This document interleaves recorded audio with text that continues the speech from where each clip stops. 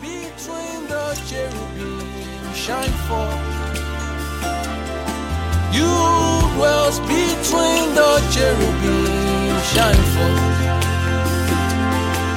You dwells between the cherubim shine forth. You dwells between the cherubim shine forth. Father, we thank you. Father, we thank you. Oh, Shema.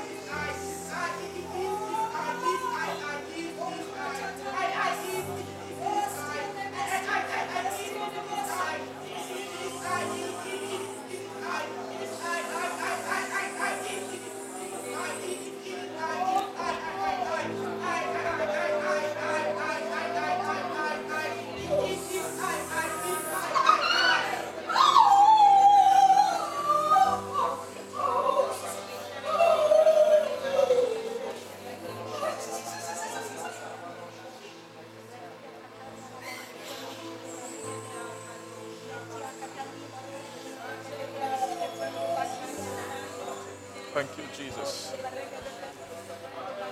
Bless your name, Jesus. Mercy. Hallelujah, hallelujah, hallelujah, hallelujah, hallelujah, hallelujah. Hallelujah, hallelujah, hallelujah, hallelujah. Thank you, Jesus. Thank you, Jesus. We receive your presence, Jesus.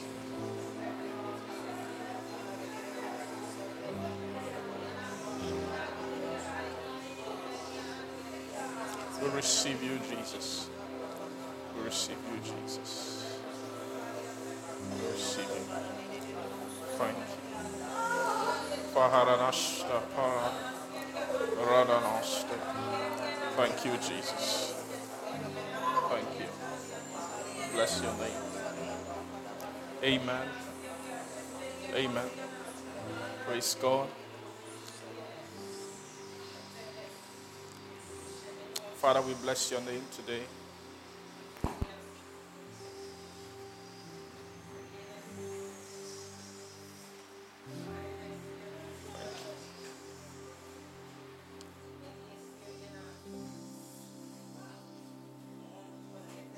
Glory to you, glory to you, glory to you, glory to you, glory to you. Thank you.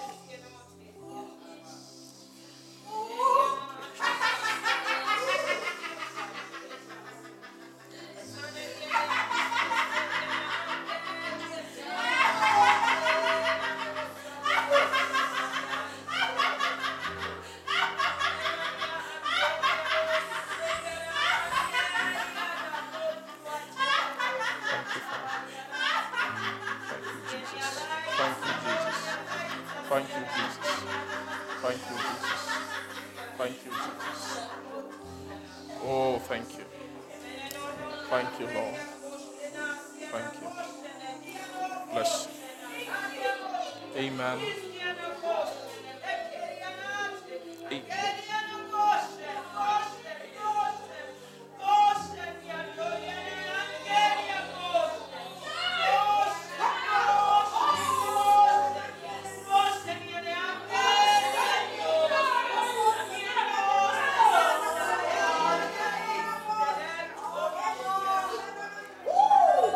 Thank you. Thank you, Jesus. Oh, we thank you. We just love you tonight, our Lord. We just open our hearts. We open our hearts. We open our hearts to you. We welcome you, Son of God. Thank you. Thank you for this visitation by your Spirit, by your angel. Thank you. Thank you. Lord, we receive mercy tonight. We connect mercy with our heart. We find it. We obtain it from you.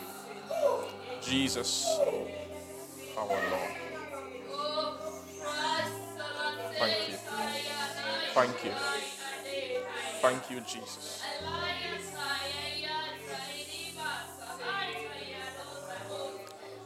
Worship you.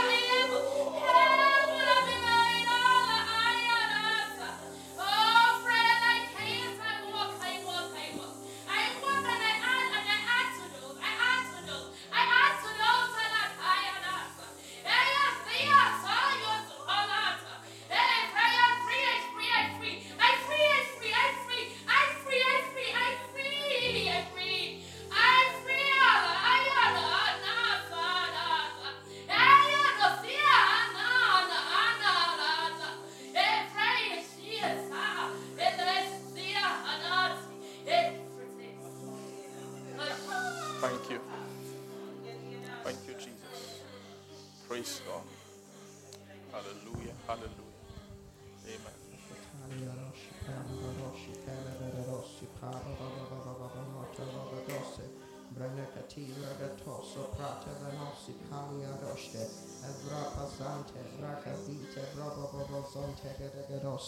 Mama si cresta venotisa frerista messahista messihista mestihista evre mestihista vesi messihista messihista messihista evrehista evrehista evrebenista east east east east east easter east wind east wind east wind east wind east breath east breath east breath east breath east breath east breath east breath east breath. With the host of the east have brought our breath.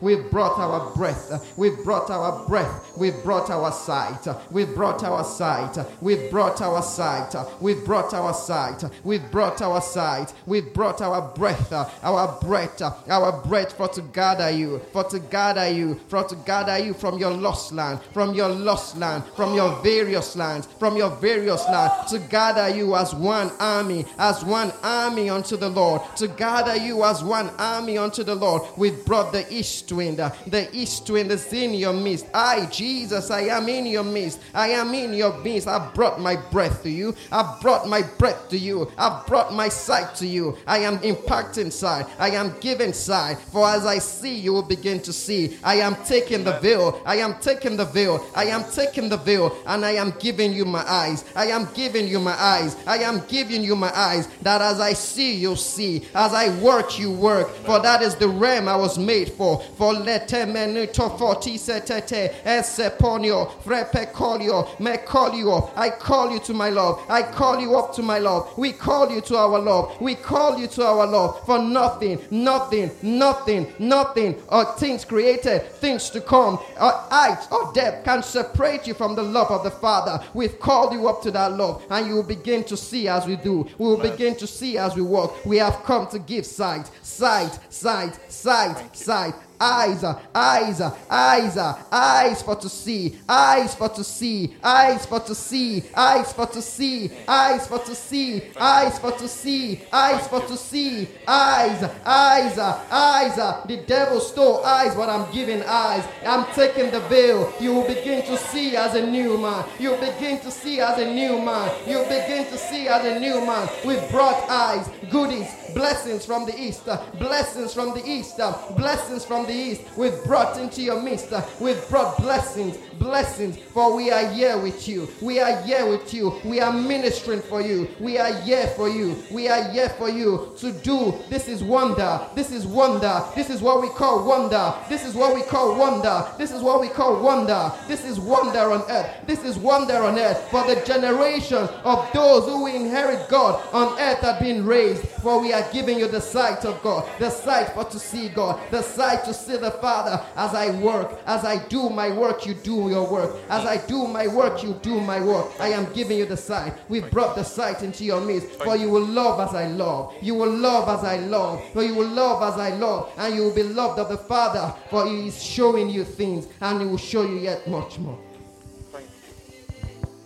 Thank you, Jesus. Father, we thank you. We bless your holy name. We worship you, Jesus. Thank you, Father. Amen. Glory to your name, our Lord. We just bless you. Thank you for tonight. We receive unction and direction for this feast which you have prepared for us today. Come and elevate our hearts into this blessed place of great privilege to fellowship with the thoughts of your Son. Thank you, our Father. We bless you. I ask that everyone be blessed tonight. Father, thank you for even grace. Grace, Lord. Grace. Grace to fetch, for our souls to stretch and extend into this realm in the Spirit to fetch forth blessing. Thank you, our Father. We give you glory. Use my tongue, Lord, and use my heart, and use me, Lord, to speak your word. Help me, Father, to find the right thought, to follow the right path, the right way, to find your blessing. Thank you, Lord Jesus. In Jesus' name we pray. Amen. Praise the Lord. Hallelujah. Thank you, Jesus. Hallelujah. Good evening to you. Praise God. Please just say good evening to somebody.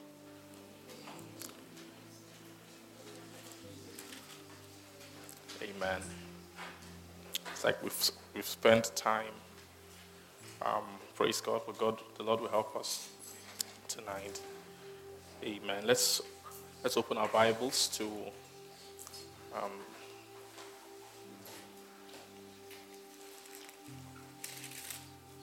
the book of Ephesians.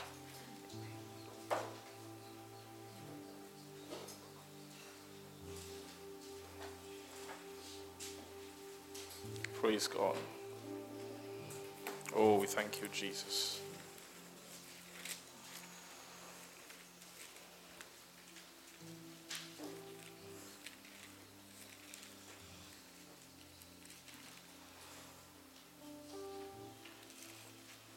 Praise God. Let's read from 1 John. 1 John chapter 2.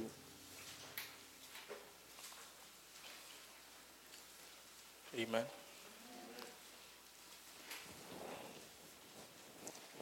Please appreciate my wife for helping us today. Thank you. Praise God.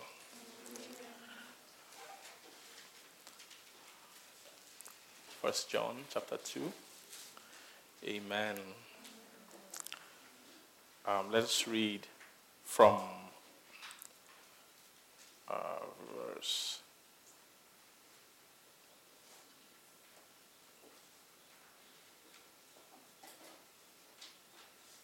5. 1 John chapter 2, verse 5. Amen. Shall they say amen? Amen. It says that, but whoso keepeth his word, that in him verily is the love of God perfected.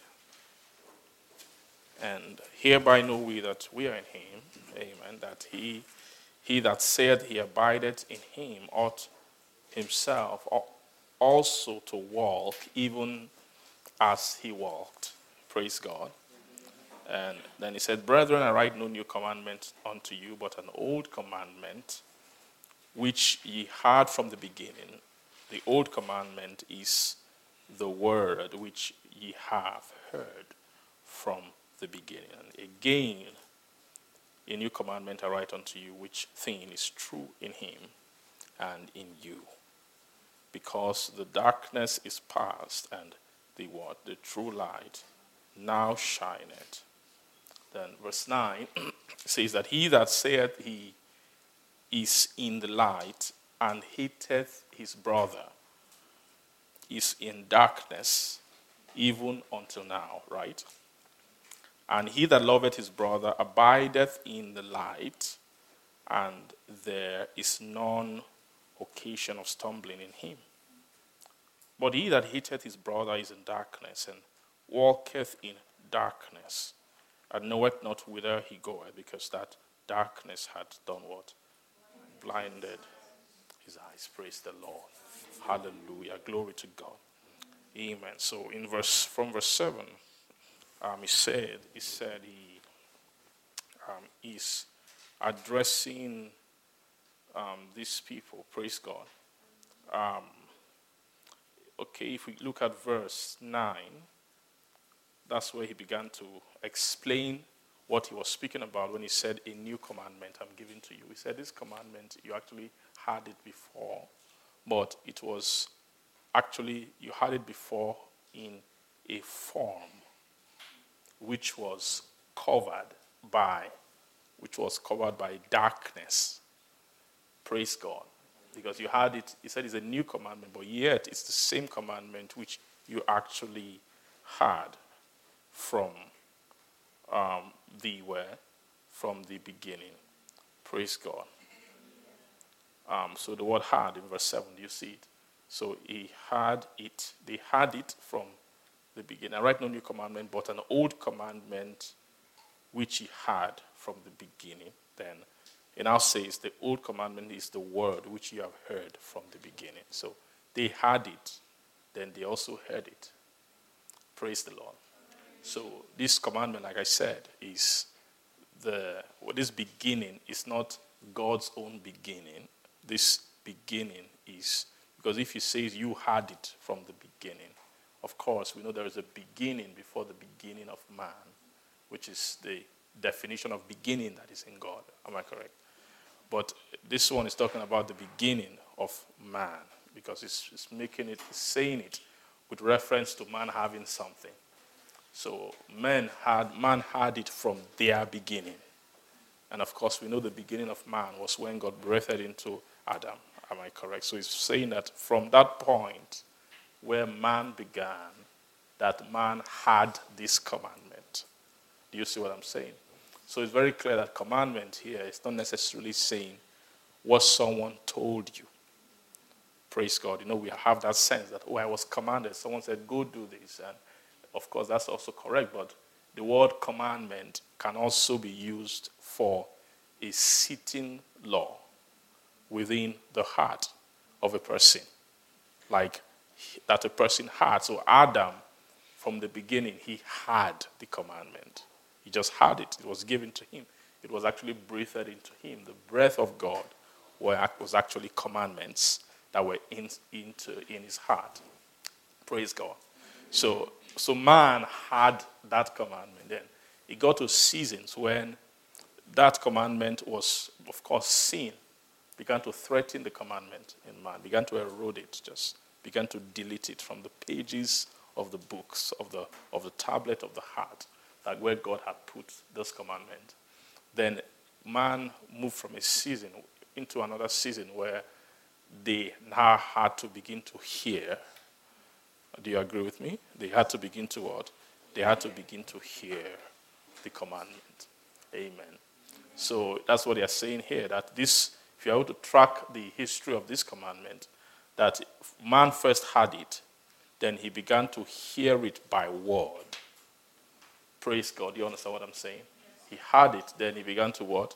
To hear it by word, which the Lord began to use different means to begin to speak of the same commandment. So every word that God brought forth, which are the word which God brought to man since man came in the beginning, and man began to operate on the earth as a living soul. Then when the season came for God to begin to not replicate, but to begin to reinforce the laws, try to reinforce and to preserve the laws that were in man, he came in two dimensions. He came as the law and the prophets. Praise God. So the word coming, that word, right from the beginning, am I correct? It came, first of all, actually, we say law and prophet, but the prophetic era started before the law. Do you agree with me? That the prophetic era started before what? The law, because we know, if, for example, Abraham was a prophet. And it's very clear when you really understand the meaning of prophet, you know that also even Adam was a prophet too. Praise God. So a prophet is just anybody who carries God's word. Right? Anybody who carries the word of God is a prophet. Praise God. And so the prophetic era came in before the law, right? But before the law came, men were prophesying through the Spirit, but were able to read the will that God has committed to man by the Spirit. That's what Adam was able to read. That's how he was able to raise his children, Abel and Cain. Praise God. Now, after a while, the law came. The law was more of a crystallization of the same kind of law which God had given to man. Right? But more like make it more external, because there will be a time when you might not be able to depend on pure prophetic operation, of pure prophetic giving of that word. That you have to put it in a form where even somebody who doesn't have spirit, you have to bring it into the natural, in a place where it can be written, that men can actually see it without spirit. Praise God. So it's just, when you say the law just means where the law was just the law was a version of the law that God had committed to man. But God moved it and brought it into a version that is void of spirit. He brought it out of the spirit and laid it flat and then gave it to man. That's just all the law is. The law and the prophet, they are saying the same thing. It's just that the prophet, you can't have prophecy without spirit. Right? So the prophets, according to that order, each prophet has his own order. So the prophets, according to the will of man, the prophets who were prophesying for the work of the preservation of man's own will. They are not the same order. Jesus was the first prophet who was able to move into a higher prophetic ministry to prophesy concerning the will of God. You understand? But before that, men were prophesying, but they were prophesying according to the order of the will that God had committed to man. Like we're seeing on Saturday, that will is what they spoke about in John chapter 1, what they call the will of man. Praise God. Now, so you see the will of man, you see that's where you begin to touch the provision of God. God did not give will of flesh. Let me not say that. God gave will of flesh, but God did not give will of flesh as for a spiritual entity. Do you get what I'm saying? God never gave the will of flesh to Adam. So the will of flesh is a borrowed will that men, when descended below themselves to the world of animals, that's actually where the will of flesh came from.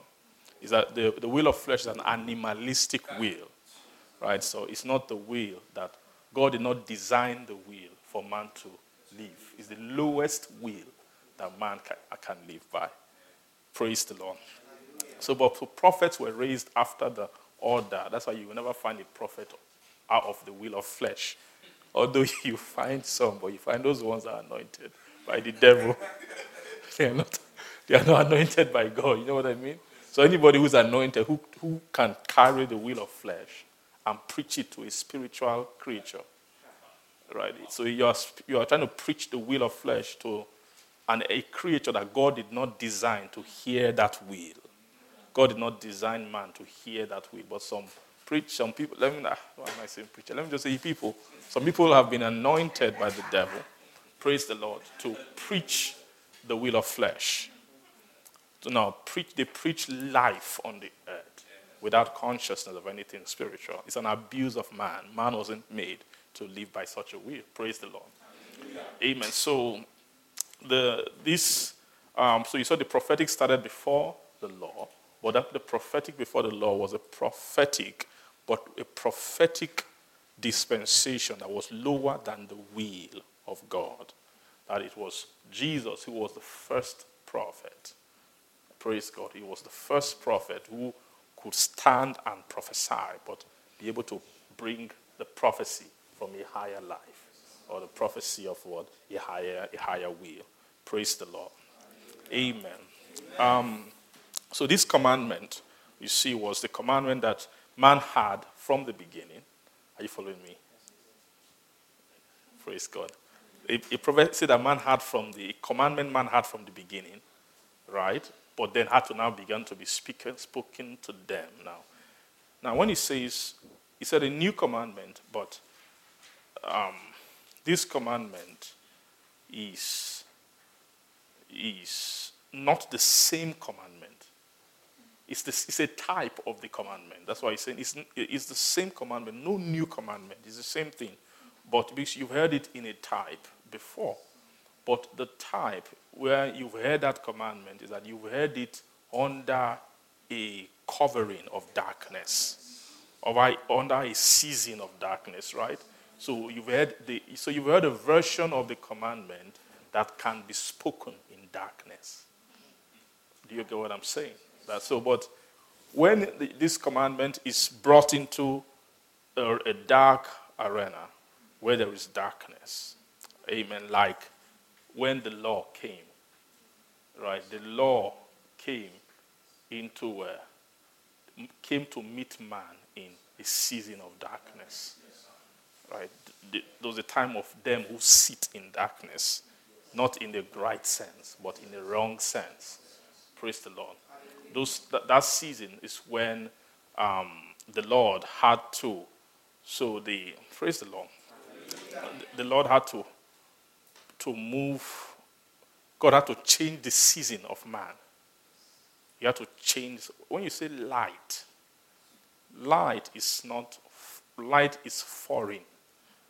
Praise God. When you really, really think about it, if you really think about it, God did not really create man with light. I mean, the original light, right? Adam was operating under a kind of a light. But that light, in the grand scheme of things, that light is not really light. It was still dark. God wanted Adam to break through into light. So I'm speaking of light in the sense of what John is talking about. John had a different concept of light. Before when John came and began to write all these epistles, he wasn't writing to unbelievers. He wasn't writing to he was writing to Christians, but who have journeyed to a place where they can now begin to learn a new definition of light. They want to introduce you to the light. They want to introduce you to the realm of light, to the being. Light is a being. He's the one who said, God is light. Are you getting what I'm saying? So until a man journeys to God, he cannot find. For example, why would Jesus say, I am the light of the world?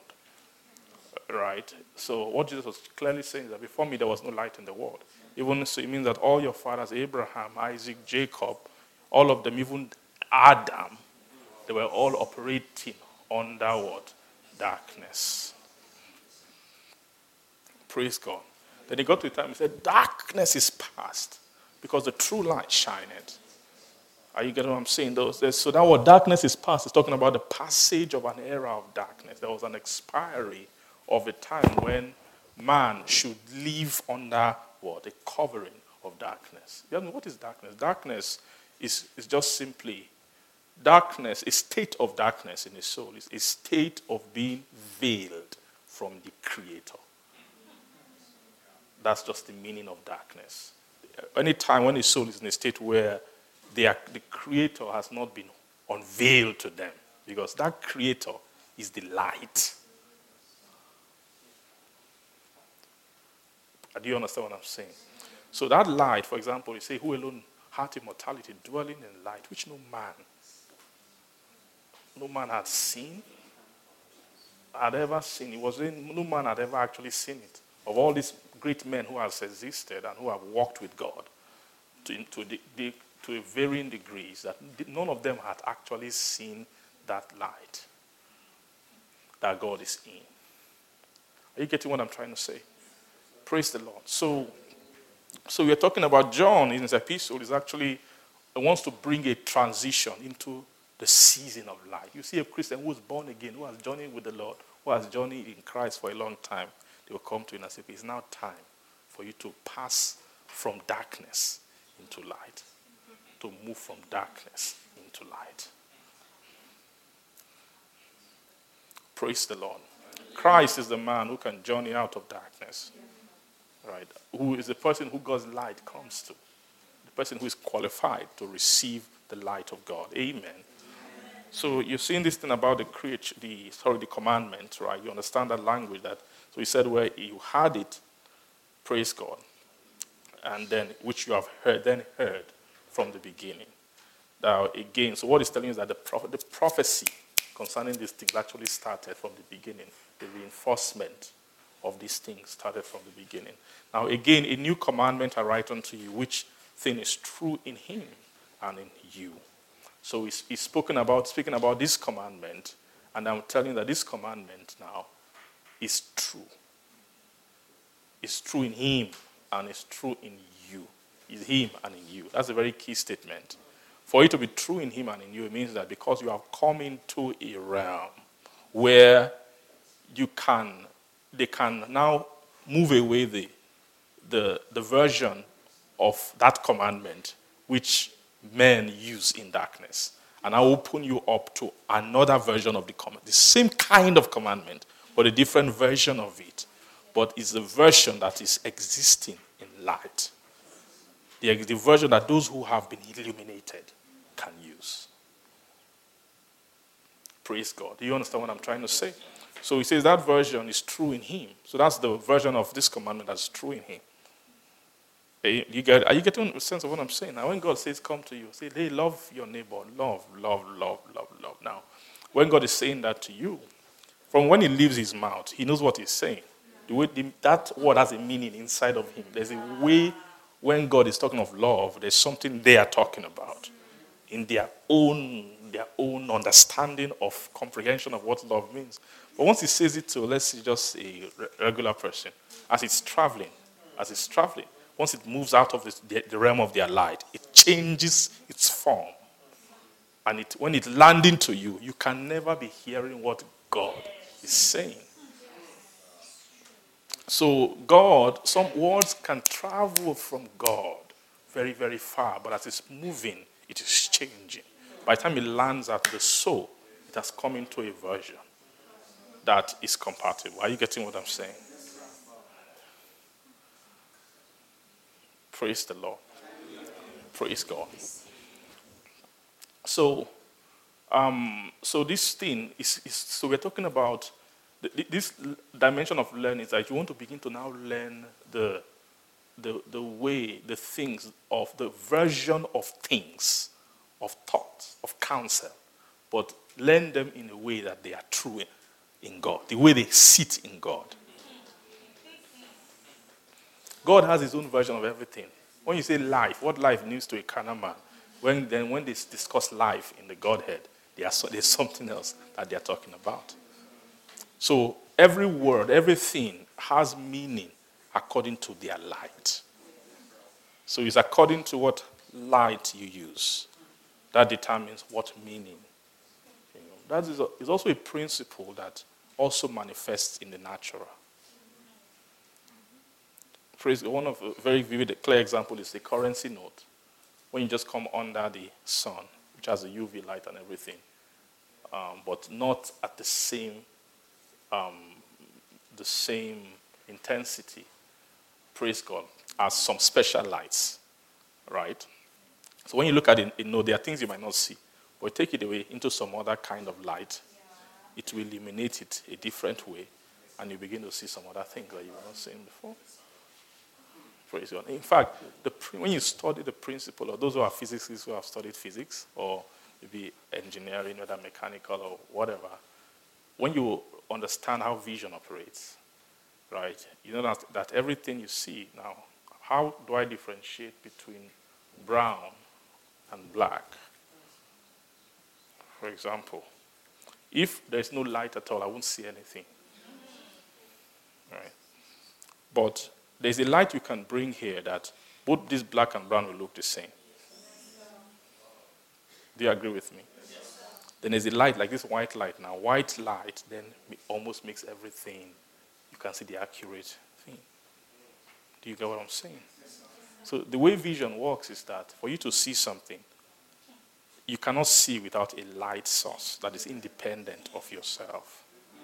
Another light source. So why I'm seeing this as black is because light is coming from these bulbs, it's coming to this surface. This surface alters the direction, the wavelength, the frequency. Colors alter wavelength and frequency of light. And it is the reflection of the light from this surface that's coming into my eyes. And then my eyes can differentiate different wavelengths and frequencies.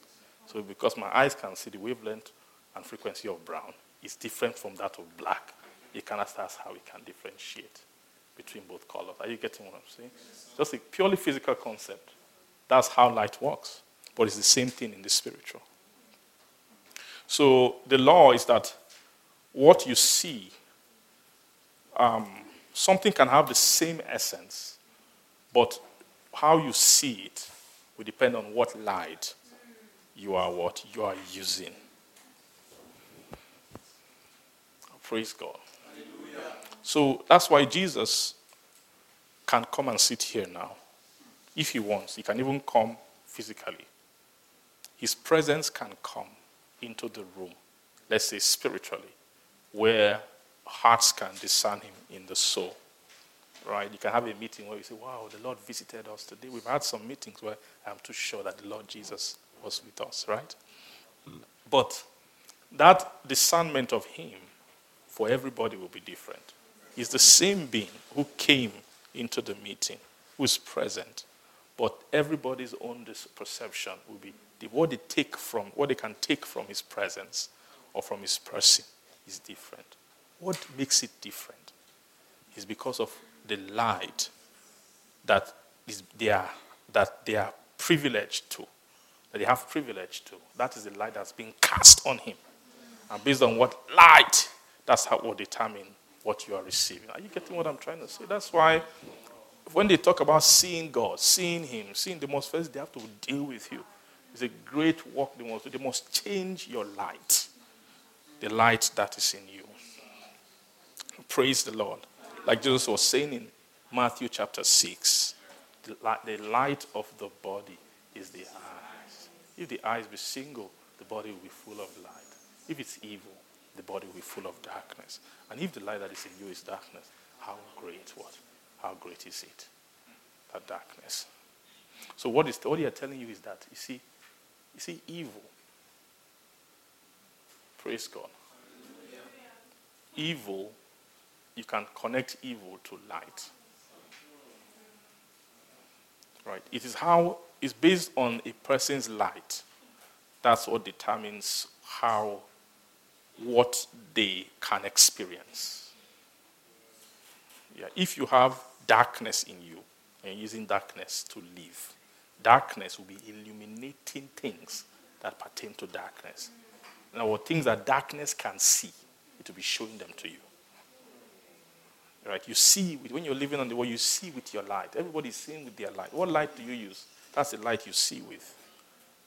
How you see the world, how you see life, how you see everything is based on the light that you're using. Are you getting what I'm trying to say? So that's why, you see, Christianity, growing spiritually, is actually a journey of lights. It's a journey of light, just bringing lights to you, bringing lights to you. You have to go from light to light to light to light to light to light. Changing your light. They are changing. When you use this light, and then you finish everything, or you have come into the prosperity in the things which that light can illuminate. You say, okay, it's time to change light now. Are you seeing what I'm trying to say? So this is another sense of development. Sometimes we focus on the objective materials which you can get from the Spirit, but we don't pay enough attention to the light you are using. You get, so sometimes you say, I want God and I want Him now.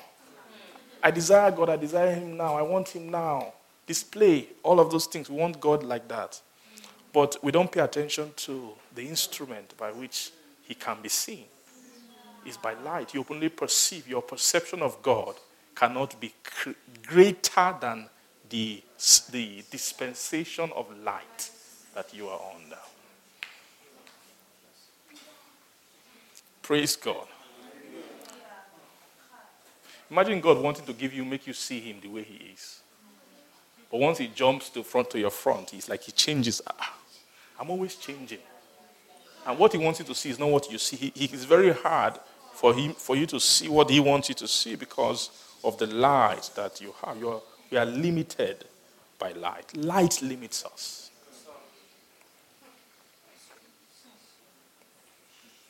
Praise the Lord. Amen. Thank you, Jesus. So one of the reasons, like when you begin to reach this demarcation of moving from life to everlasting life, the reason why there is a very great boundary to cross is because there is a major change of light in that boundary. In fact, that's the time when you actually cross darkness into real, accurate light. What the Bible calls the true light. That's what you call the true light. Christ is a light too. But Christ is not the true light. Because Christ is a creature. The creature cannot be the true light. Even though a creature can contain truth. Christ is truth. Christ is truth. Say truth. Christ is truth. But there's what you call the true. The true is called, the true has to do with God. So the time when you begin to relate with the true is when you begin to deal with the very, very light of God. And we're saying that the season of that light begins from when the Father, right, begins to deal with you. Right? So the Father is the person who introduces light, the season of light, to his soul. Are we making sense here? So I think all we're just trying to do is that we're just laboring. We are laboring to break from darkness.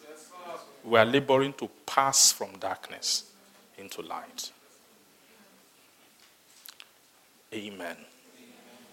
Praise the Lord. Now, let's read on. It says, again, a new commandment I write to you. That's verse 8, right? Which thing is true in him and in you? Because the darkness is past, right? And the true light now shineth. So this thing is talking about true light. You see what he's saying? Now, he has something he wants to impart to them. He has a doctrine he wants to teach to them. But what he's saying to them is that the reason why I can now begin to talk about these things to you is because we have moved you into a season where you have delight through which these things can be said. Do you see what I'm saying? You have the light the light that can illuminate these thoughts is present. Because you cannot bring the ministry before the light comes. You will say it and they won't hear it. You can't, this thing cannot be seen as a light that illuminates this thing. Do you see that? So this light is the true light. Verse 8. So the season of the true light. Then verse 9 now says, he that saith he is in the light, and then hateth his brother, is in darkness, even until now. So he's now beginning to, he wants to demarcate and show you, okay, what are the signs, or what are the prerequisites for this light?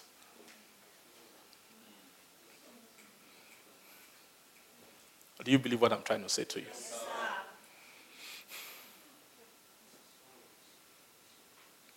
That what are the prerequisites? He's drawing the line that, so, see this thing called hating your brother is that, so the sign, what makes this light come is when the commandment of loving your brother, when that commandment is being fulfilled, that's the commandment for this light to shine.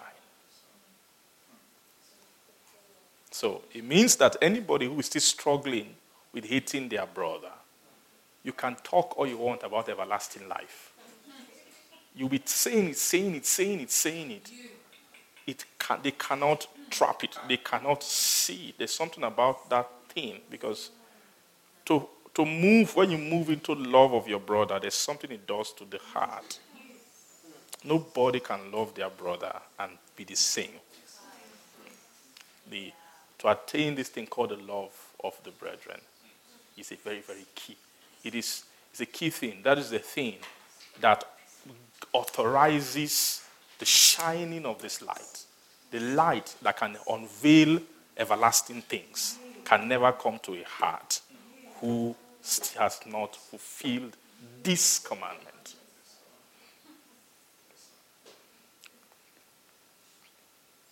You will not see the true light. They won't give privilege to see the true light. And this light, you might say, what do you mean? No, we can get it. Talk about everlasting life. Just show me the principle. You will not see it. You will not see it. You will not see it. You always summarize it and resolve it to something that it's not.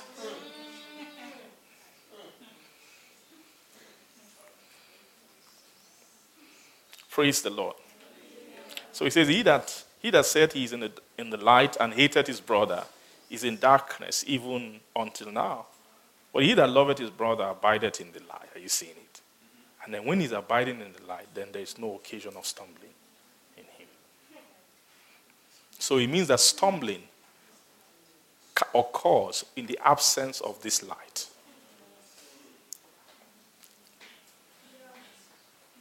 So it means that the love of the brethren is very powerful. That imagine something that can remove occasions of stumbling. He's not saying that you will manage not to stumble. No, he's saying that when you are able to love, perfect this love of the brethren, it will remove occasions of stumbling. What does that mean? It means that this loving, perfecting this love, takes you above to a place that things that make souls stumble can no longer affect you.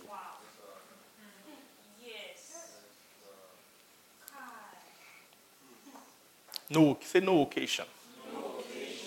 No occasion of stumbling.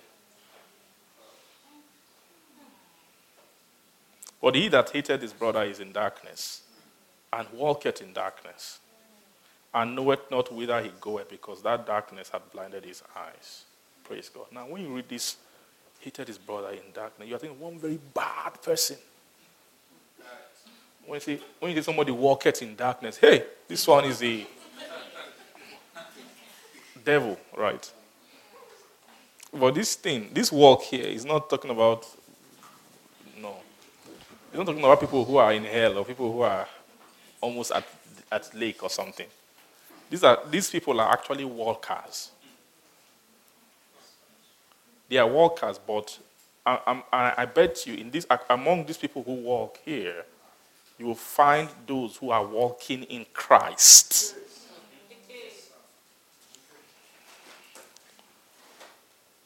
Are you getting what I'm trying to say?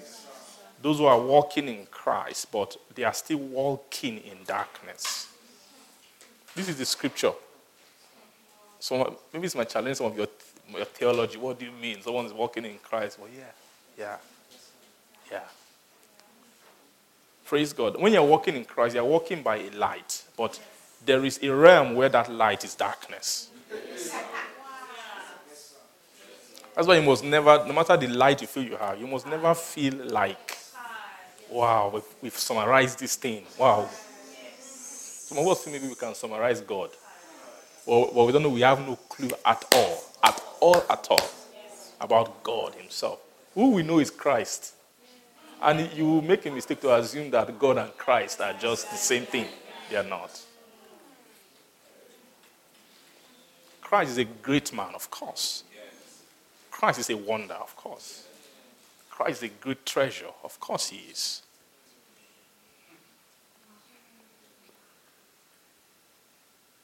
But Christ has a head.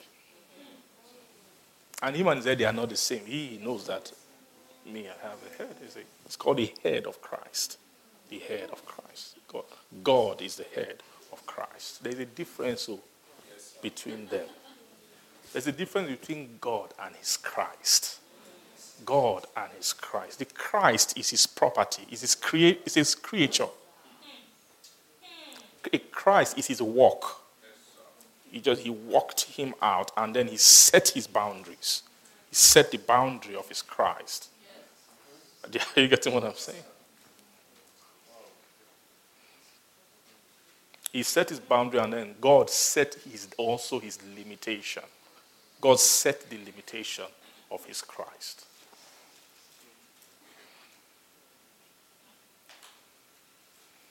Praise the Lord. Amen. So this love of the brother, he that loveth his brother abideth in the light, and there is none occasion of stumbling in him, but he that hateth his brother. So you see, this hating your brother can occur. Somebody. So the person who can hate his brother, of course, is somebody who has not perfected the love of Christ. Right? He can still have hatred for his word, for his brother. So such a person walks in darkness and knoweth not whither he goeth, because that darkness had what? Blinded his eyes. Praise God. Now, it's very clear that, did you see this commandment about when he said his brother, brother? It's very clear that this commandment is not talking about natural brotherhood. You said that. It's not your brother in the flesh. Right?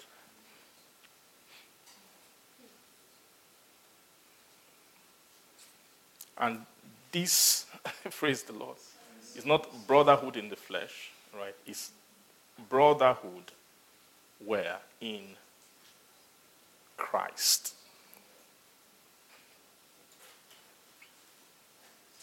Do you agree? It's brotherhood in Christ, but it's not brotherhood according to spirit. This is brotherhood in soul.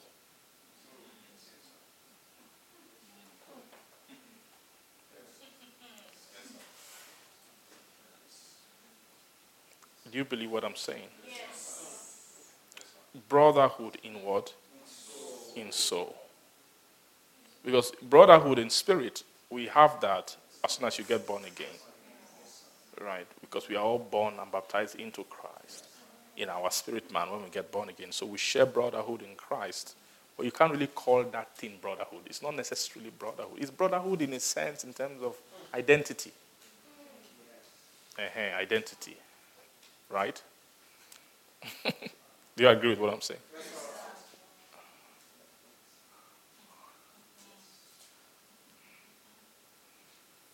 What's the difference between spirit and soul? Let's say spirit and soul. Things that the spirit has versus what the soul has. Right? The spirit, what the spirit has is because the spirit is the person. Right? The spirit is the man. You are a spirit.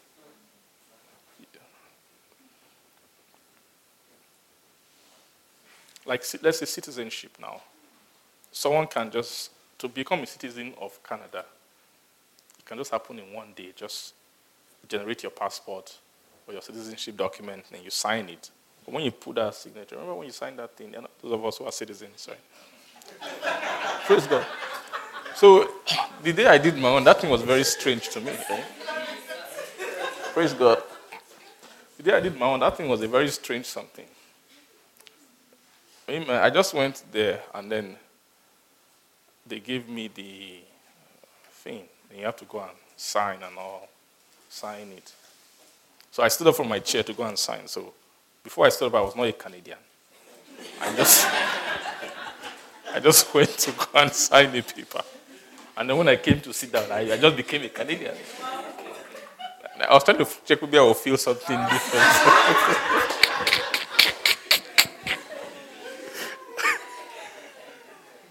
Was my wife also that asked me, how does it feel to be a Canadian or something? Somebody asked me, hey man, but what? There's no difference. It's still the same. Is it the same guy? Are you getting what I'm trying to say?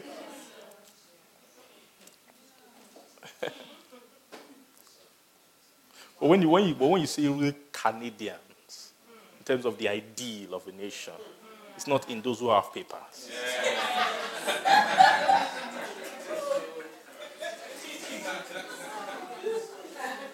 Do you agree with me? So you can see someone who, praise God. It has happened to me many times. Someone asked me, oh, where are you from? When they say, where are you from? I already know what they're asking me. All right. But when I want to be mischievous, I just begin to say, well, I'm based in Ottawa and all that. Well, I know that's not what they're saying. They say, okay, but where are you from?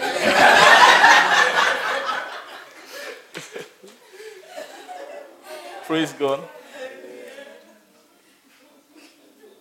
Now, when they say that, it's not because I'm black. Because there are some blacks, when you see them, if they tell you, oh, I'm Canadian, you might not ask them where you're from. Or let's say in the U.S., when you hear the way their culture, the way they are, this could be a black person from here.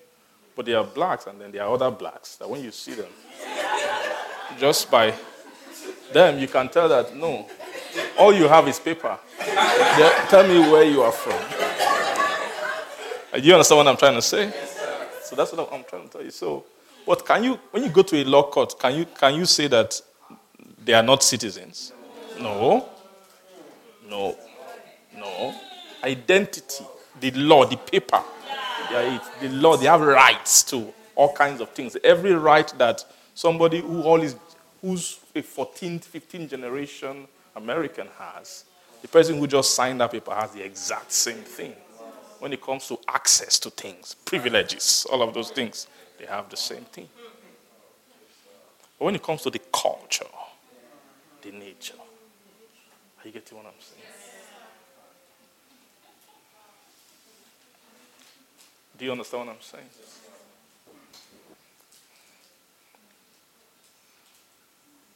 But you now realize that what really makes the nation is really the culture.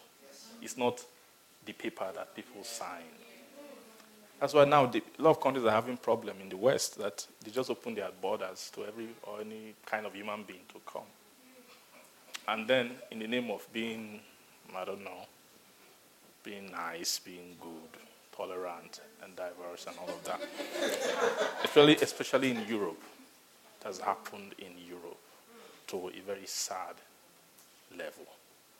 There are places in Europe that, let's say a country like France, for example, you can see almost a whole section of a whole city. Once you get there, it's a different country. They abide by different. There are places in France where they live under Sharia law. Yes. Neighborhoods. The police cannot dare come. Police 911, where's the emergency? Where they look at the address. I'm so sorry. But these are guys who they sign paper. But when you check them, many of them are citizens by paper. But when you get to that place, you are not in that country. They imported their country to that place. They do all kinds of things. The things they used to do in their country, the way they treat women, the way they do, all of those things are happening right there. Are you getting what I'm trying to say?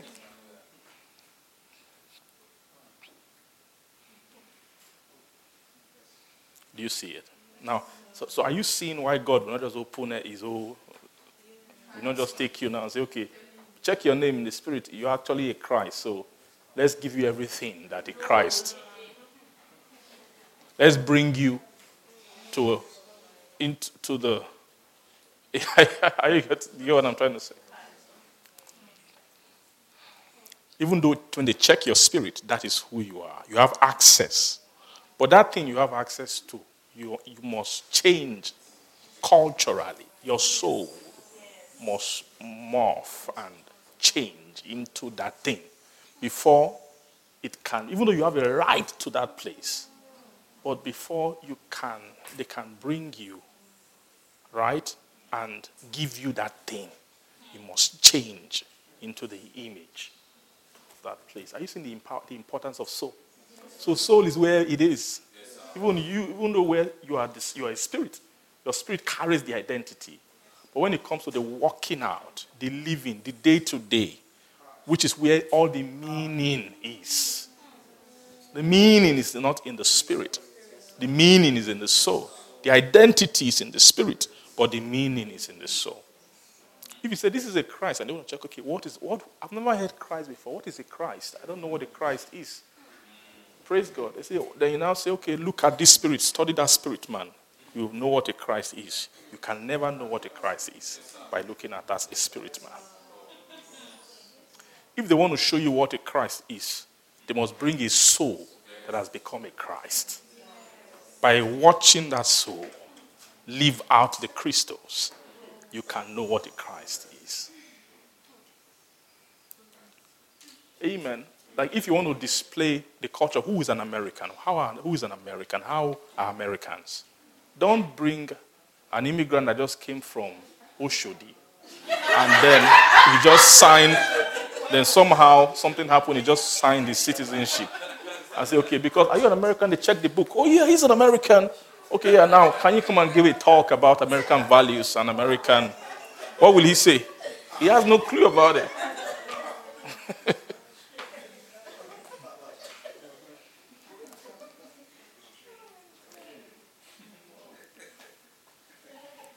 Or they say, okay, such a person, they want to hire people in the State Department to work as, right, in almost an ambassadorial, on a mission to another country to represent the nation. And they just bring this fresh person. He has rights. But when he wants to do that job interview, he can never. Why? Because you can't represent the country. The paper as a citizen is not enough. You must actually have the ideals. You must embody the culture. You must embody the nation. Do you understand what I'm trying to say? So the meaning is in the soul. Anything that you are in your spirit, but not in your soul, has no meaning.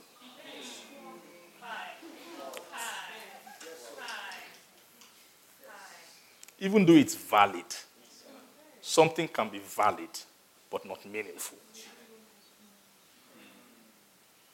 So this new creation realities thing, they're enjoying the validity of the identity, but the let go of the meaning. Or we can just do and be anything as long as we are Christ, we are going to heaven. Do you understand what I'm trying to say? Are you seeing that? Praise the Lord. Am I saying something to you? Uh-huh. So this thing called brother is not brotherhood as in spirit, in terms of someone getting born again. If that's the case, everybody is a brother. Then you say everybody who is a Christian, John is speaking concerning you here. But that's not the truth.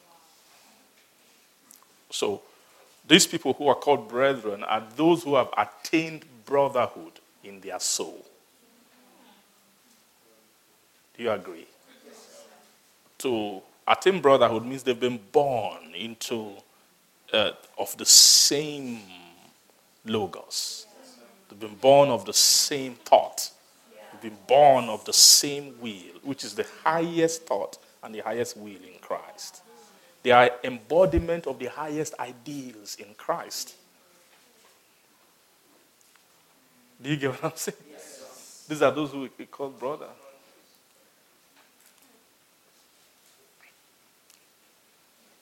Amen. So it's very clear that those who we mention as brother here, when you say love your brother, hate and don't hate your brother, in verse 9 and then verse 10 and verse 11, right? It's very clear that those people are not everybody. That those people are the people he called brethren, verse 7. Right? So he's telling brethren, love your brother. Brethren, love your brother. You are a brethren, love your brother. Do you agree? Yes. Amen. Are you seeing what I'm saying? Okay.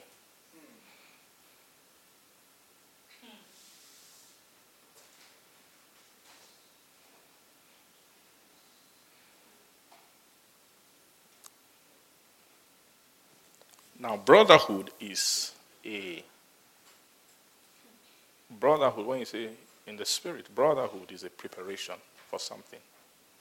You must fulfill brotherhood.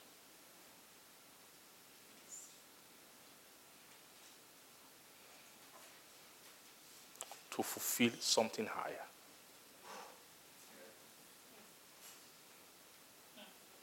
You must fulfill brotherhood. To do what? To fulfill something higher. Now, what Christ is actually meant to fulfill is something higher than brotherhood. But to fulfill it, amen, you must first have fulfilled the command of brotherhood.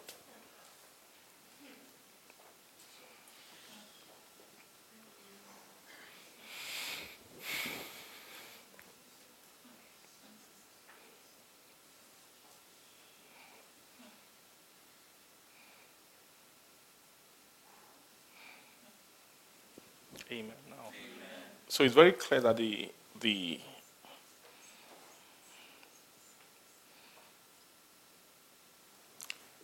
what brotherhood is training a soul for is for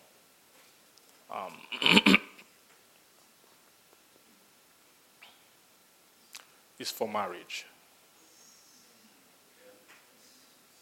When you look at the love chart,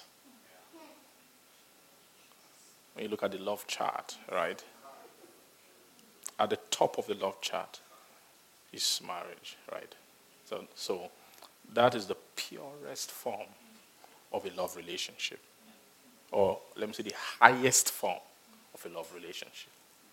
So even though brotherhood is nice, but brotherhood is not the highest form of a love relationship. Do you see that? I'm just showing you something. Do you agree with me? So we thank God for brotherhood, but that's not the end of love relationship. But brotherhood is the first love relationship in the family. There are two levels from brotherhood, praise God, to But you know that but before brotherhood, there's actually another one, but you don't. It's not in the family, right? It's called. It is servanthood. Praise God. Yes. It's servanthood. Right? In a sense, there's servanthood. When you say service are also in degrees. Do you agree? There are servants who are not brethren. But every brother is a servant. Do you agree with me? There are servants who are not brethren. Every brother is a servant. All the brethren, their main job is to serve the house. There are servants who serve the house, but they don't share in the blood of the house. But they serve the house. But there are those who serve with the blood of the house, who are the brethren. They are also servants. Do you agree? Who is the highest servant of the house is the wife of the house.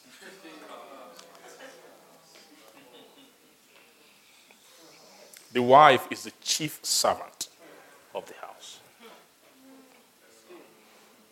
That's the highest position of service. I mean, if you agree with me? Uh-huh.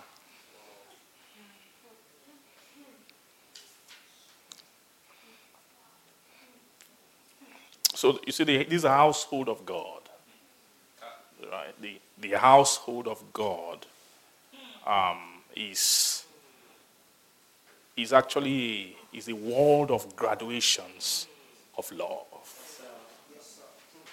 World of graduations of love. You love at different levels. Then when you've matured and you fulfill a certain dimension of love, they raise you up.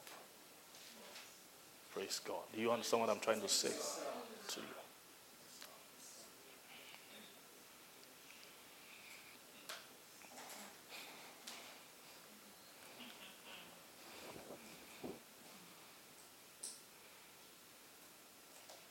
Amen. Amen. Now, brotherhood and thank you. Worship your name, Jesus. Now, the bond of love in brotherhood is not everlasting.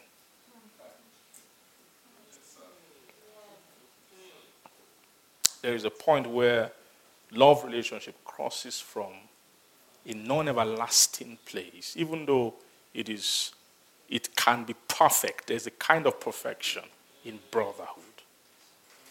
But brotherhood, do you know why it's not everlasting? Because when you see a house with brothers, after a while, what will happen?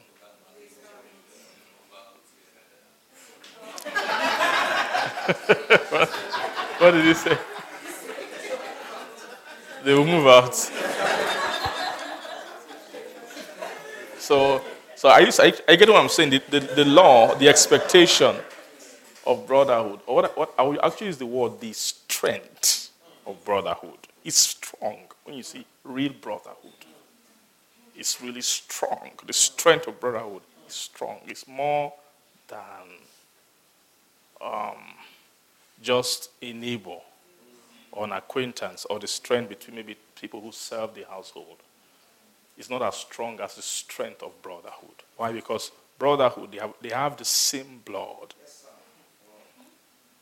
Yes.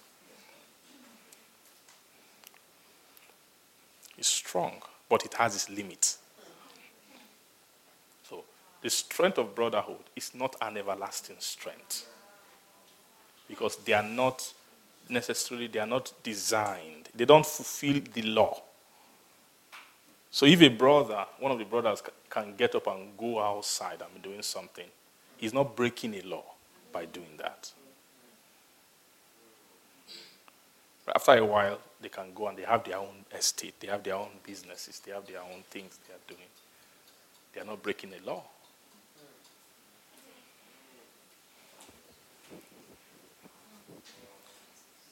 Do you agree with what I'm trying to say? Praise God. But when you climb, there's a higher level of that relationship, which is above brotherhood, which is relationship of marriage. Marriage is an everlasting relationship. So the bond of love in marriage is with an everlasting strength. An everlasting strength.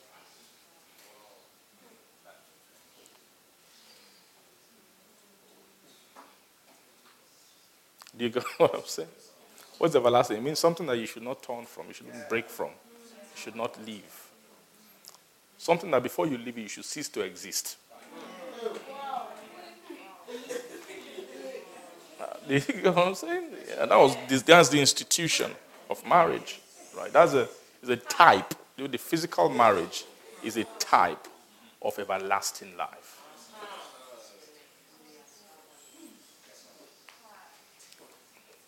Oh. Okay, if you don't mind them, I know what you're.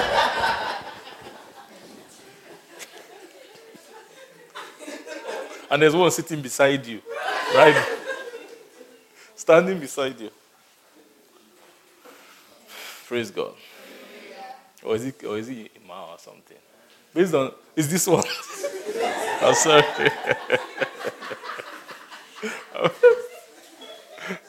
Amen.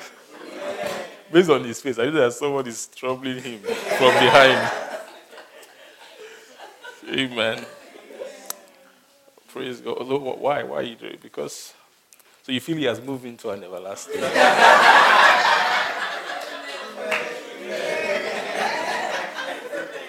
You mean he has moved from darkness to light or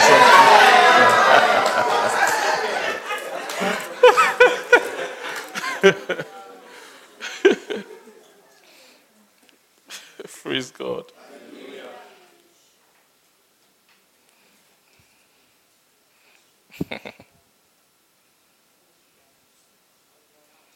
Thank you, Jesus.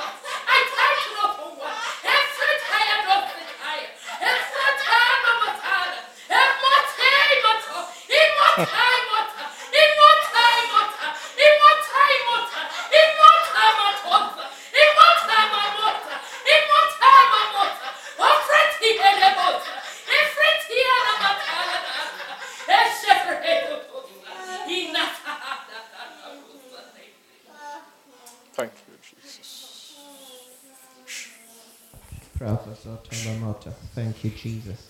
Thank you, Jesus. Thank you. Thank you, Jesus. Thank you, Jesus. Thank you. Thank you. Thank you. Thank you, Jesus. Thank you. This is the mystery of one. This is the mystery of one. This is the mystery of the Trinity, the three in one. This is the mystery.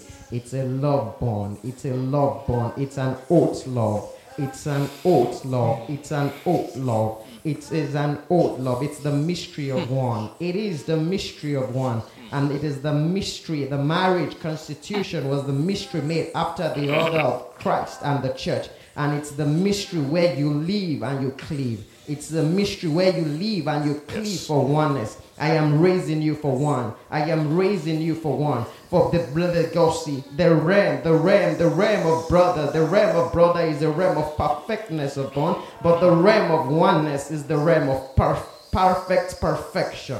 It's the realm of oneness. It's the realm of oneness. It's the realm of oneness in spirit, oneness in soul, and oneness in flesh. Yes. It is the oneness. It is the mystery in us. It is the mystery in us. It is the mystery in us. The mystery of oneness. It is the mystery of oneness. It is the mystery of oneness. And this is the bride. This is the bride of the Lamb. This is the bride of the Lamb that will become one flesh with the Lamb. That will become one with the Lamb, that will marry the Lamb. It is the training of marriage. It is the training of marriage. It is the training of marriage. For the mystery of oneness is the mystery of immortality. It is the mystery of the eternal realm. It is the mystery of eternal realm. The mystery of one. The mystery of one. The mystery of one. The mystery of one. For the mystery of one is the mystery of oath. It is the mystery of oath. It is the mystery of oath. It is the dimension of the oath in me. It is the dimension of the oath in me. For I am raising men that will be one with me. Just as I am one with my Father, I am raising you to be one with me. I am raising you to be one with me. For nothing is stronger than my love bond of oneness. Than my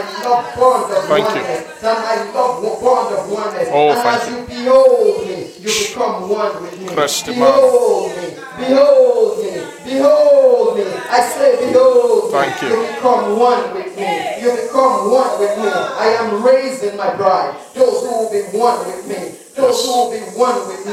Those who will be tied to my loins. Those who will be tied to my loins. For it's a company of brothers who will become one. Who will become one with me. Who will become one with me. For if you don't perfect brothership, you can't come to one. For it is the training of oneness. It is the training of oneness. I am raising you for to be one with me. I am raising you for to be my lamb. I am raising you for to be the wife of the lamb. I am raising you for to be one with the lamb. The wife of the lamb. The wife of the lamb. Oneness. It is the realm of oneness. It is the realm of oneness. As I do the work of my Father, because I see him do, you will do my work as my bride, because you will see me do. It is the mystery of oneness. There is no separation. It is the working of oneness. It is my love oath. It is my love oath. It is my love oath. It is my love oath. It is the realm of my love oath. It is the realm of oath. It is the realm of oneness.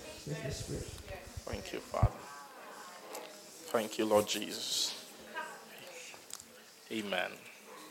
Hallelujah. Glory to God. Thank you, Jesus. Thank you, Jesus. Praise the Lord. Amen.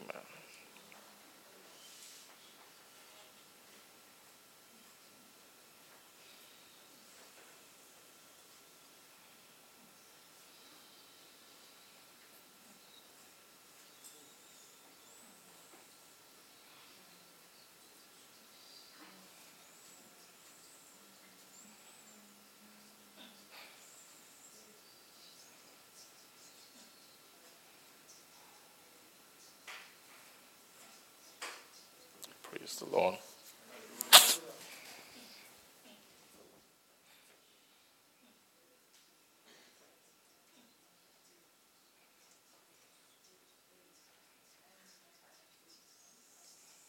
Amen. Ephesians chapter 5, let's go there. Ephesians 5. Thank you, Jesus. Christa Mai Carlo Sai, Kamish, First, Farana Alprost, Christ, Clear Hadjo, Shamana Kai Alprost, Christia Tapalama, Orpen Fet or Cresto, Crimin Colfus, Calprions Coffis, Copria to Coffis, Calprions, to Pren Alpera, Aprestud Crona, Afrana Oscos, Aspran, Apreont, Amprastio, Taprata Palcata Plata, Susto Prota Per, Pota Papa Susto.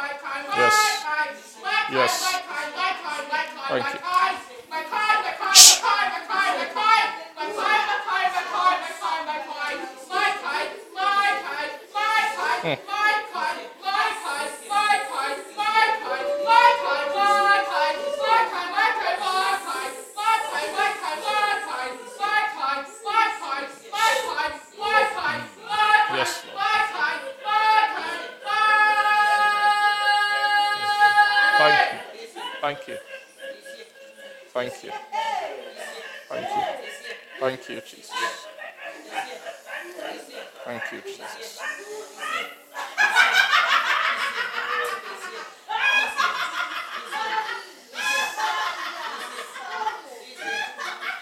Thank you, Jesus.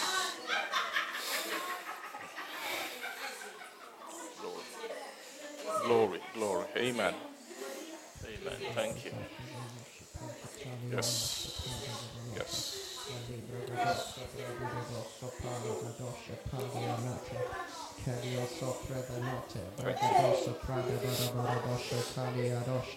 Makati brava soto loboroboso prata ginoso prata venota Makita Brahmaka Tali Oso Prekati Makatali Agada Doshte Brenekati Velibosota Bregatania Evrokosatelia Baba Baba Shatalia Noste Libra Gadoso Prate Venakatalia da Doshte Enekati Mafate Mekatoza Enikatelia Mamasita Libra Gadoshe Mekati for the mystery of marriage. The mystery of marriage, the mystery of marriage, the mystery of marriage is not a mystery that is comprehensible to the natural man. It is not a mystery that is comprehensible to the natural man, for it is how you become one. It is how you become one. It is how you become one. It is the mystery in us. It is the mystery in us. It is the mystery in us. It is the mystery of the Godhead. It is the mystery of the Godhead for to raise one, for to raise one, for to raise one in many, for to raise one in many, for to raise one in many. for to raise one in many. It is the mystery in us. It is the working of us in you. It is the working of us in you, for to raise one, for to raise one, for to raise one, for to raise one. I'm raising our kind that will marry us, the kind that will marry Absalom, the kind that can marry the lamb, the kind that can marry the lamb. For we have to put ours in you. We have to pour ours in you. We have to put us in you. We have to put us in you. For we are putting us in you. We are putting us in you. We are putting us in you. For many things you've been married to, but you will be lifted above them for to marry one. For you will come into oneness. Into oneness, into oneness. For we are raising our kind. We are raising our kind. We are raising our kind. We are raising our kind. As you begin to consider us, you begin to come like us. You begin to come like us. You've considered a lot of things. Now it's time to consider us. It's time to fall in love. For we are raising one. We are raising our kind. We are putting ours in you. We are putting the properties of us in you. We are putting the properties of us in you. Even the properties of faith, the properties of hope, and the properties of charity are dimensions in us for to come into our realm. For we will perfect the dimensions of faith and of hope and of charity, that you may come into perfect love.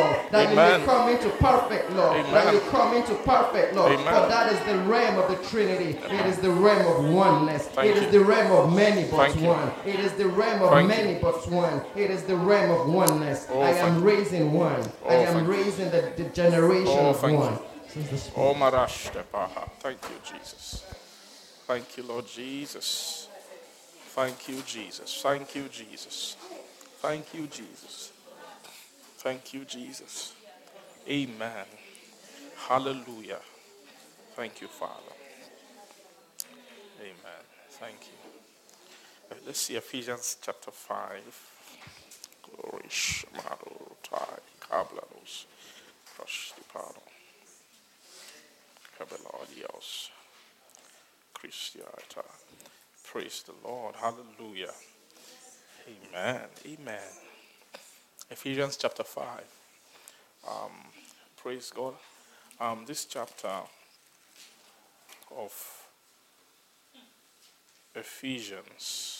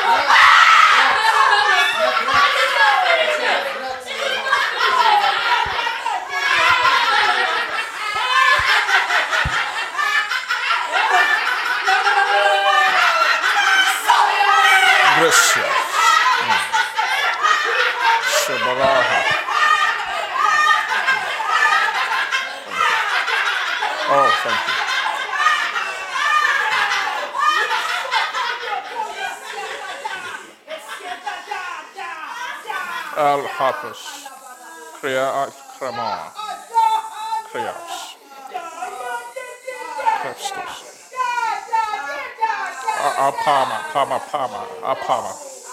Apamas, Palasco, Krastio.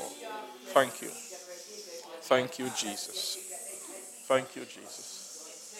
Thank you. Thank you, Father. Thank you.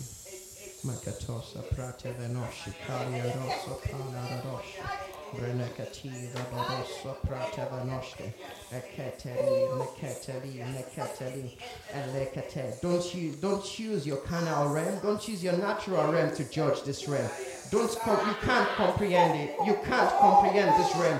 It is a I realm. It is a I realm. It is a I realm. It is an elevated realm. It is beyond man. It is beyond man. It is beyond man. It is beyond man. It is the realm of the newest of men. For the newest of men. For the men at the crown of Christ. At the crown of Christ. Don't comprehend it with your natural realm. For we would help you. We would help you. And we would elevate you. We would elevate you. But don't use the present to judge this. It is not a thing of the present. It is not a thing of the present. It is a thing from before of the beginning. It is a thing of us. It is a thing of us. It is our thing. It is our thing. It is our thing. But we would elevate you to that realm. We would elevate you to that realm. Don't judge it with your natural sense. Don't judge it with the carnal realm. For it's incomprehensible to you. It's incomprehensible. But would raise you and raise you to where you would understand. To where you would come into that fellowship of love. Into that dimension of love. Don't judge it. It can be comprehensible to natural man. But it's a thing of not this present. It's a thing of the world to come. It's the things of the dimensions to come. It's the things of the love of God. It's the things of God. Of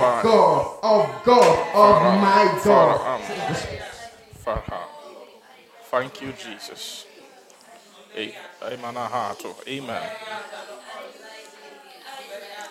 Almasihado, Shaparados. Worship your name. Thank you, Jesus. Thank you. Amen.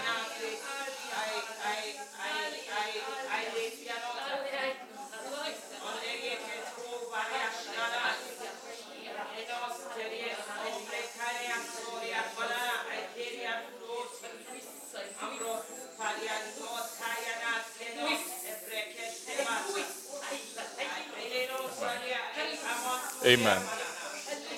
Amen. Amen. Thank you. I come and I show you the pattern of marriage. I show you the real pattern of marriage. Marriage is honorable because I honor you when you are one with me. I will crown you with honor. The heart is undefiled. When your heart is undefiled, you will be one with me. I am coming to show you the pattern of marriage. I have come to show you oneness, union with us. I am showing you the pattern. I am the husband, and I have come for my bride to show her, to raise her, to prepare her for the marriage of the Lamb. I have come to show you the real pattern. I have come to show you the heart of my Father, what he had ordained before time began as marriage. I have come to show you that. I am unveiling the mystery behind oneness, the mystery behind our unity, the mystery behind who we are. I will honor you when we are married, when I am one with you, when you have hearkened and turned your heart, when you have come to a place of oneness with me, that your heart might be undefiled.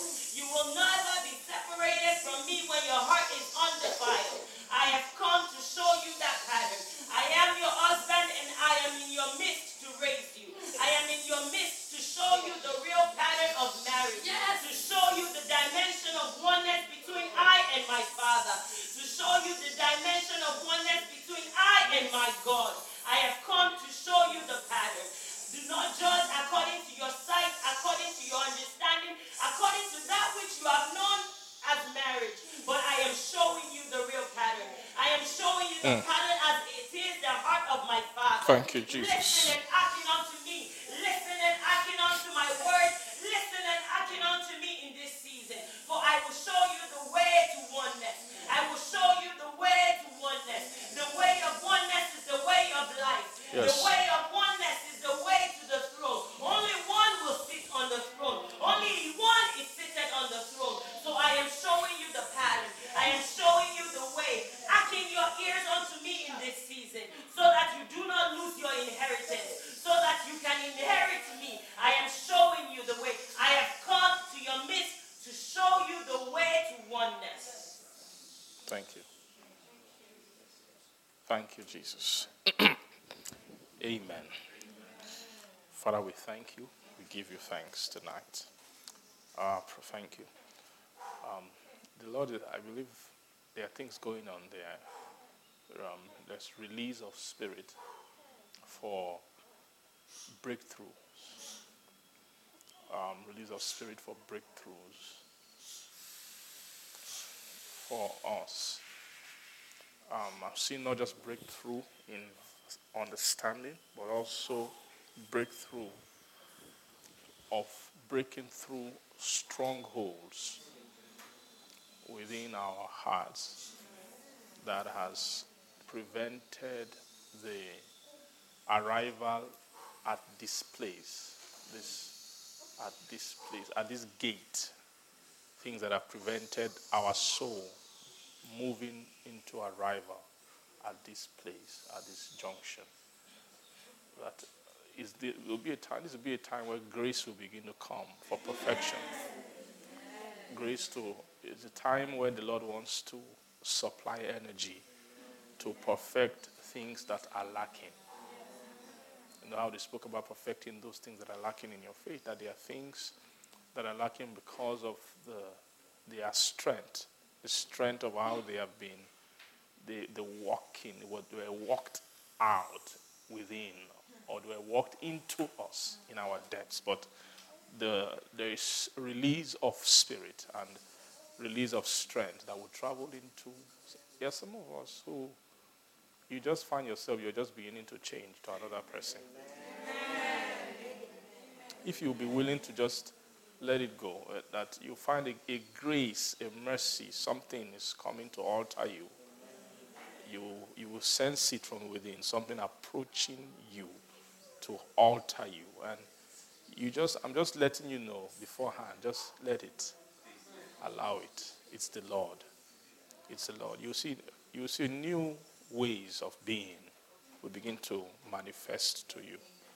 You'll begin to see new ways of being, new ways of being, new ways of living, new ways of being, new ways of living by mercy. Father, we thank you. We receive you. Amen. Akala Mashiach. Thank you, Lord Jesus. Amen. Amen. The Lord said, I've heard you. I have heard. I've heard. I am hearing. And I've been hearing. I have been hearing. And I'm hearing. I have been hearing. I have brought forth more help to receive that which you have been asking for. Thank you, Father. In Jesus' name. Amen. Let's see, we're short of time, but let's have a look at this Ephesians chapter 5. Praise the Lord. So this Ephesians 5 is an interesting chapter when I'm seeing the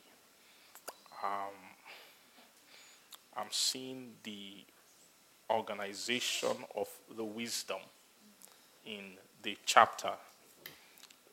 What Paul was saying to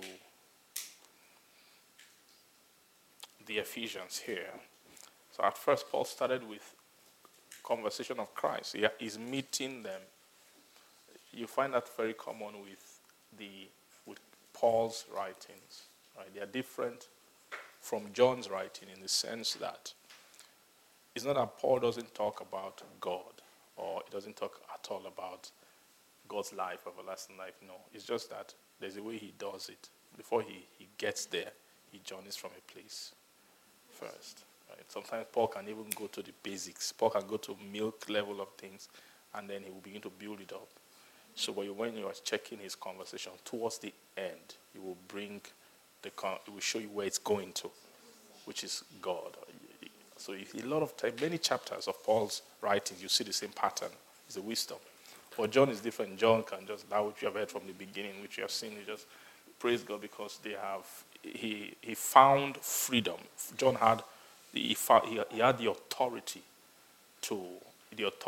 to speak expressly about the realm of God, about the world, the things of God. Praise the Lord.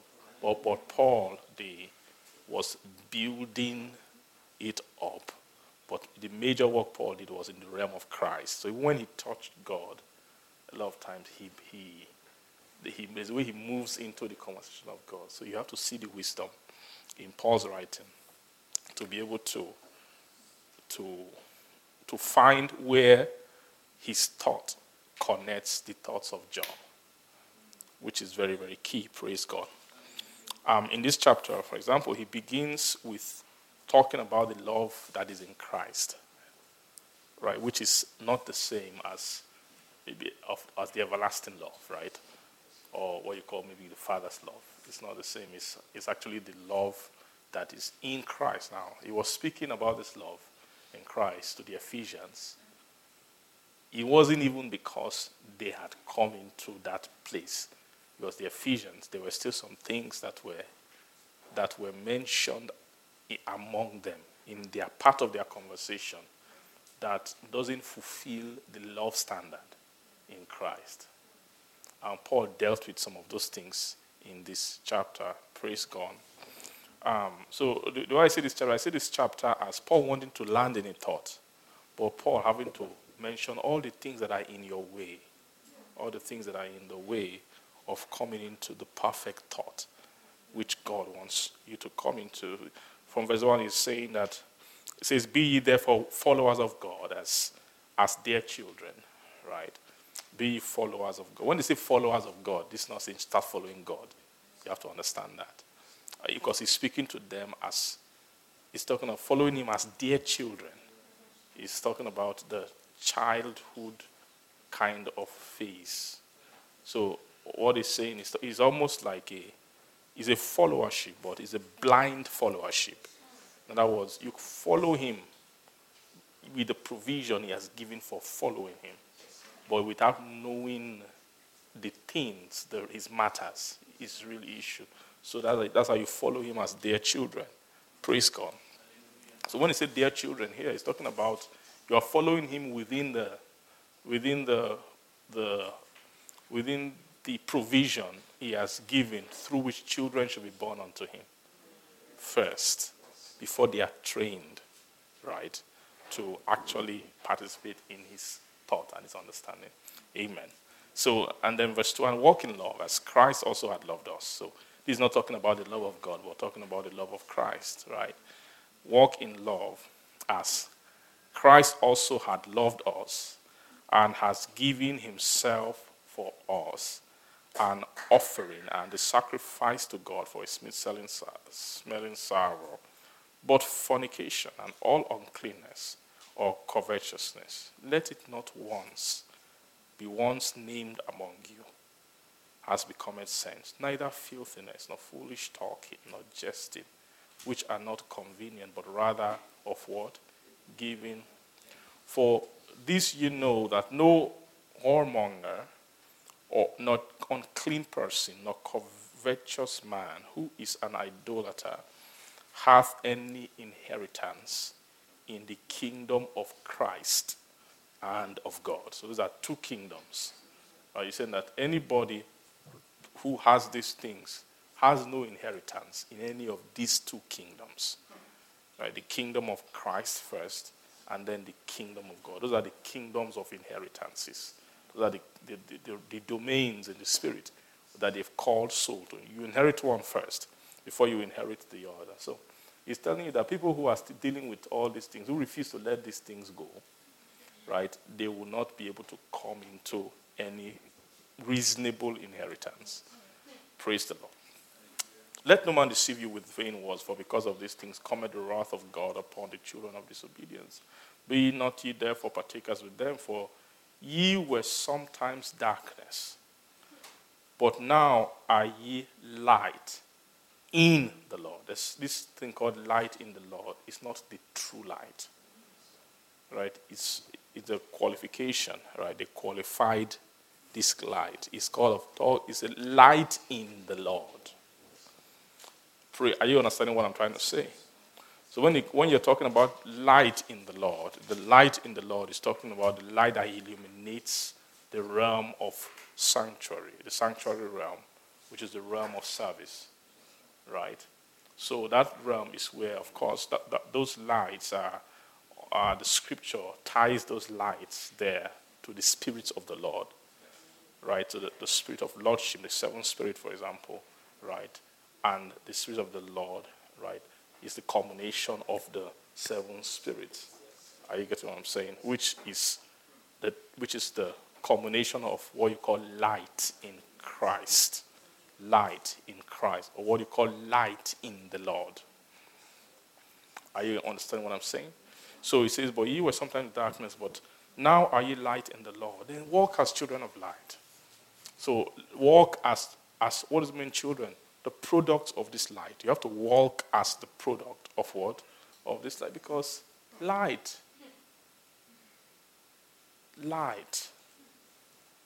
Say light.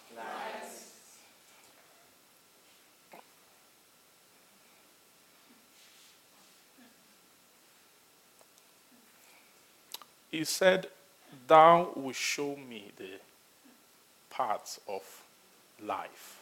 For in your light, we see light. So he's talking about the paths of life. That will show me the paths of life. You show me. That word path is talking about journey, graduation, right? The paths of life. You show me the paths of life. Why? Because in your light, then we'll see light. So there's something called light that will make you see light. So we're talking about the degrees of what? Light. Are you seeing that? So now, whose light will you see light? In whose light? The light of who? Christ. You will see the light of God, which is the true light. The true light that's the real light. But you need a light first. So when you prosper in a light, the reason for prospering in the first light is so that the sign that you have prospered in the first light is when you graduate into the other light.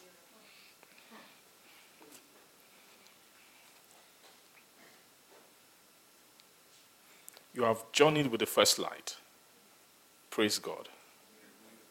Then you will enter into the other light. That's the sign of, you know when the Lord created in the book of Genesis, he said he created two great lights. Right? Say one is to rule the day, one is to rule the night. So, are you getting what I'm saying? One of the greater light to rule by day, the lesser light to rule by night. So the one that rules by night is the light of the night season. The other one is the light when the day dawns and the day star rises. Are you getting what I'm saying?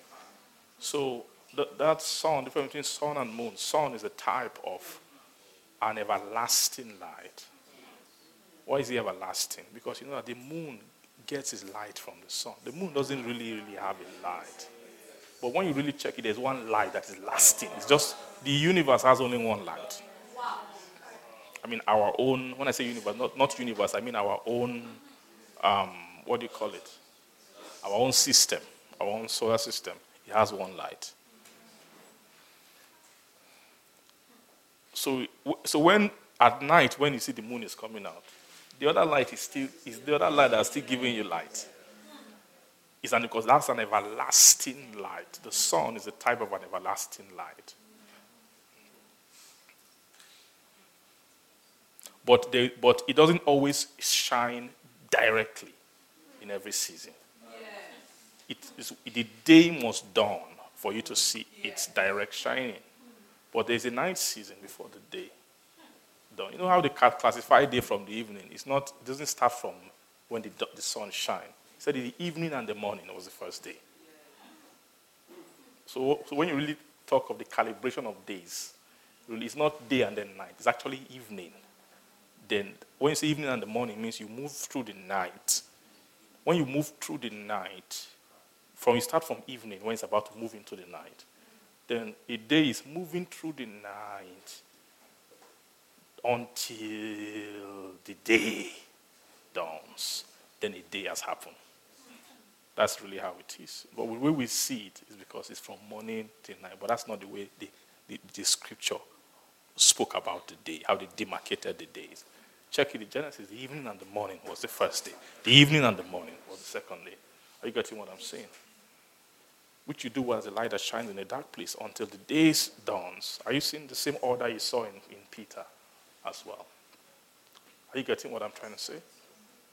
So you show me the paths of life. So those lights are the lights that of the illumination of the paths of life. Life have past paths. Amen. And we've seen the difference between way and then the highway. Right? The light for the way is not the same light for a highway. Right? You can move in a way with a little light, with a firelight. But when you want to move on a highway, praise God, you need another kind of light that can carry that amount, that kind of movement. I'm just showing you from Scripture this concept. It's one concept, but you see it through different ways in Scripture. So it's very clear that people who have matured for God are people who have moved from, who through light have seen light. They're actually graduates of not a small light or a light in the darkness, but they are graduates of the light of the day of God. The people who are candidates of this thing we're talking about, marriage. Another example is, remember when the man-child came forth in Revelation chapter 12? You saw that they showed something, that the man-child could come because of his coming forth was a product of seasons of light around the church. Do you get that? That the church has graduated from one light and entered another light. The light she graduated was the moon. The moon was under her feet. Do you remember that? But she was clothed with the sun. So it means that at that point, the light that she was wearing was what? The everlasting light. That's what they're trying to say. Now what they're trying to say is that the season when the church will give birth to that child is the season when the church has put on everlasting light. Because it's that light that she wears around her that is bringing about the development of the child in her womb. Am I correct? Revelation chapter 12 showed me a wonder. When he showed the wonder in heaven, right? A woman clothed with the sun and the word the moon on her feet. So she has graduated from one light and come into what? The greater light. Are you getting what I'm saying? Yes, sir. Praise the Lord. So this first light here, he says, when he says, verse 8, for you are sometimes darkness, but now are ye children, now are ye light in the Lord, then walk as children of light. Then verse 9, for the fruit of the Spirit is in all goodness and righteousness and truth, proving what is acceptable unto what? The Lord. And now, so he's talking about acceptability unto the Lord. You are seeing that this is talking about acceptance in Christ. Right? He's actually speaking about coming into the acceptable year of the Lord. Praise God. So, to prove, so what prove? The fruit of the Spirit. The word fruit of the Spirit here is not just fruit of the Holy Ghost.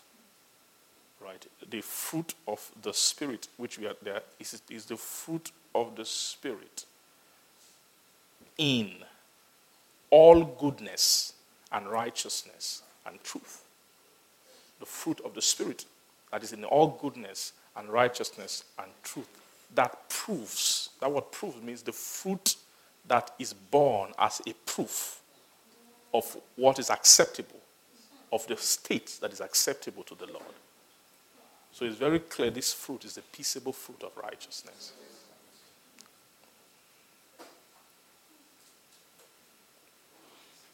Do you agree with me? So he's talking about that realm of Christ, that realm of perfection in Christ. He's really, really detailing to them because they are falling short of things pertaining to that perfection. And he's journeying somewhere. He wants to talk about something higher. But he's saying that, look, you guys are lacking in some things here. And without these things, you are still toiling with. They were still playing and wasting time. And they have refused to come into the light of the Lord. So they are not fulfilled. Now it's very clear that charity is a product of the light of the Lord. Right? Charity is what? A product of the light of the Lord. And then the true light is a consequence of charity. Do you agree? So for these guys, he's telling them that light you have. So he will say you are still having fellowship. You should have no fellowship with the unfruitful works of darkness. So these unfruitful works of darkness are works that are outside the light of Christ. That when you're still having fellowship with this light, you will never bear the peaceable fruit of righteousness. Now, what is that peaceable fruit of righteousness? How does it manifest? The peaceable fruit of righteousness manifests as love for your brethren. If you want to summarize what is, this person has the peaceable fruit of righteousness. The righteousness that makes peace, the fruit that makes peace. What is the fruit that makes peace? It's the love for what? The brethren. It's very clear now why the love for the brethren would be the criteria for opening up the light of God. Is because that is what makes peace. Peace must be made for God's light to shine. To cross from the smaller light to the greater light, peace must have been made. There's an operation of peace.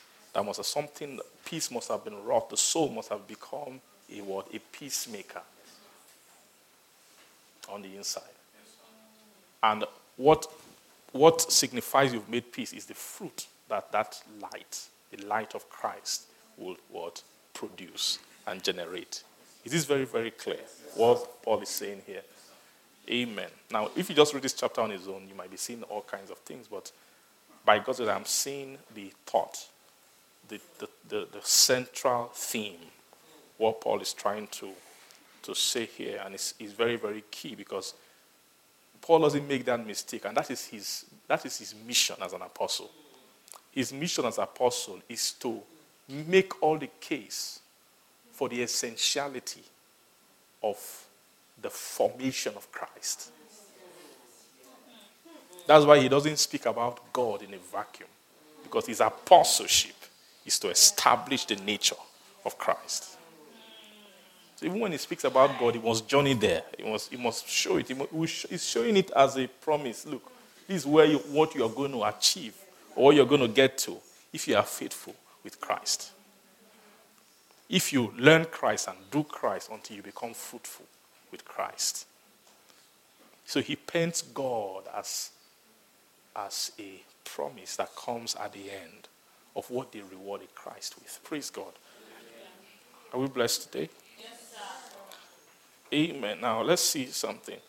Verse 12, for is ashamed even to speak of those things which are done of them in secret. Verse 13. But all things that are reproved, that word reproved means exposed, right? All things that are reproved are made manifest by the light.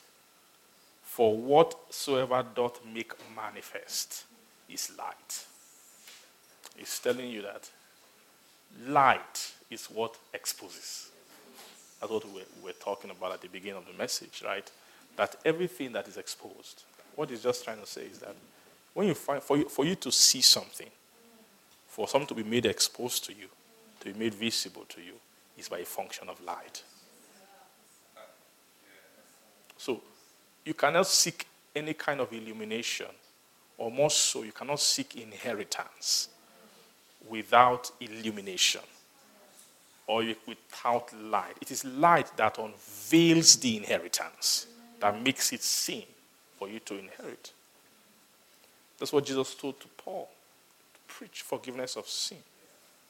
And what?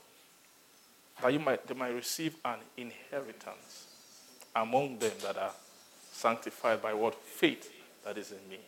Now, those who are sanctified, the inheritance among those that are sanctified, those that are sanctified by faith in me, are those who he who he refers to as the saints in light.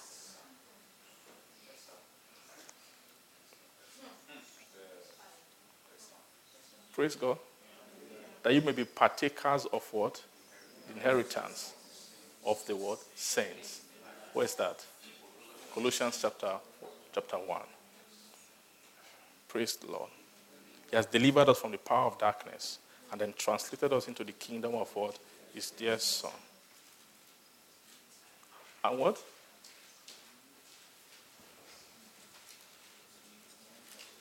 Who has made us meet to be partakers.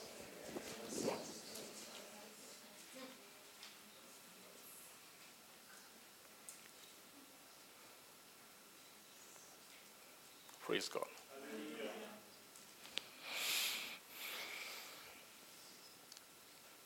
Is it very, very clear to you? He spoke about Jesus. He said that he abolished death and brought life and immortality to light. What's the meaning of that?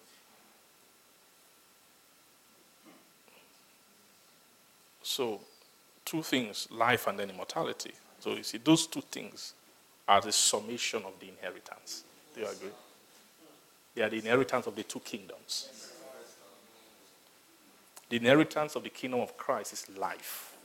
The inheritance of the kingdom of God is immortality. And the work of Jesus, what he came to do, when he said, I'm the light of the world, he came to do is actually two lights, two streams or two beams of light. One lesser, one greater. Right? So it means that life and immortality, they both must be brought to light. What does it mean to bring life and immortality to light? Make them seen. If they don't make them seen, they can never be heard. They can never be received. But you now see that when you're talking about this, now that immortality one, even both of them actually, when you're talking about bringing those things to light, it's more than just I had one revelation about them. They're not telling you that there is actually a stature called charity.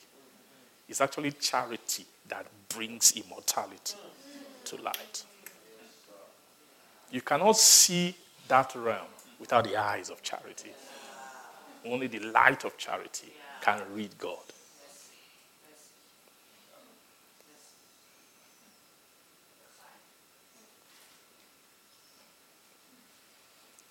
Praise the Lord. So he says, I have no fellowship with the unfruitful works of darkness, verse 11, but rather reprove them, for it is a shame even to speak of those things that are done of them in secret. But all things that are reproved are made manifest by the light. For whatsoever doth make manifest is light. Wherefore he said, awake thou that sleepest, and then arise from the dead, and then Christ shall give thee what? Light. Are you seeing what Christ does? So talking about the light that Christ gives. Thou that sleepest, awake from your what? Arise from the dead, and then Christ shall do what? Give thee light. See then that you walk circumspectly as fools, but what? As wise, not as fools. You walk circumspectly, not as fools, but as wise. That word circumspectly, that word actually, walking circumspectly, means walking in the light. If you want to break it down,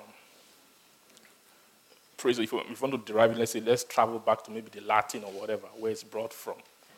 Right? You say, walk circumspectly.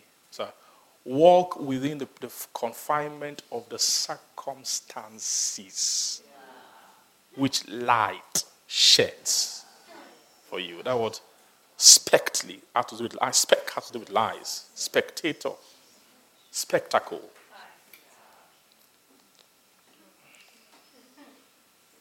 To inspect, that word has to do with it's derived from the word light.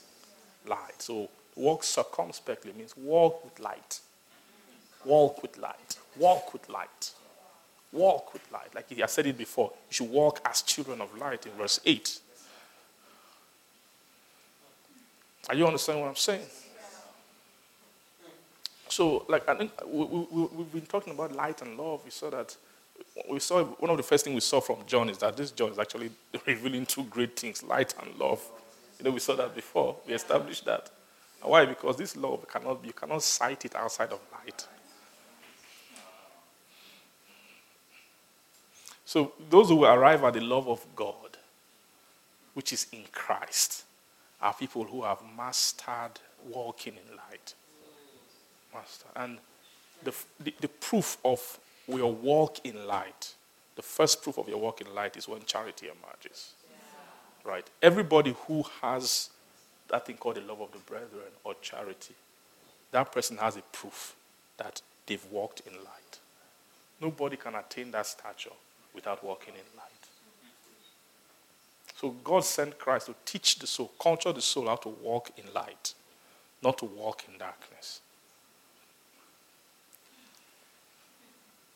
Praise the Lord. To see then that you walk circumspectly, not as fools, but as wise. Now, when you walk circumspectly, then you will redeem the time. Praise God. And redeeming the time is necessary because of the evil of the days. You have to trace this back to Romans chapter 6, where Jesus was giving and was teaching about.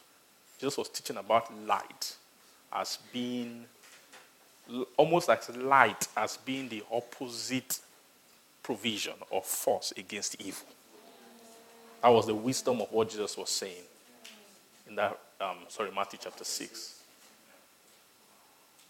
Praise God. If your eye be single, your body will be full of light. If your eyes be evil. So it means that the light of the body is the eyes. So the light is the eyes.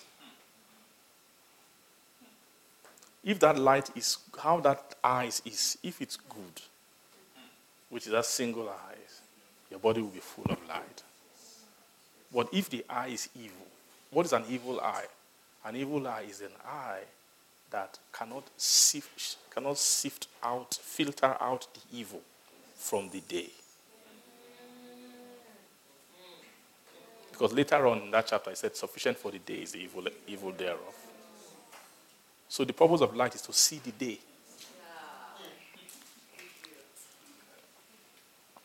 You cannot see. If you don't have light, they didn't give you light. You've not found light. You just be living every day. As you're living every day, your soul is accumulating evil. Your soul is gathering evil. Evil. You cannot escape it. You're not going out looking for evil, but it's just coming.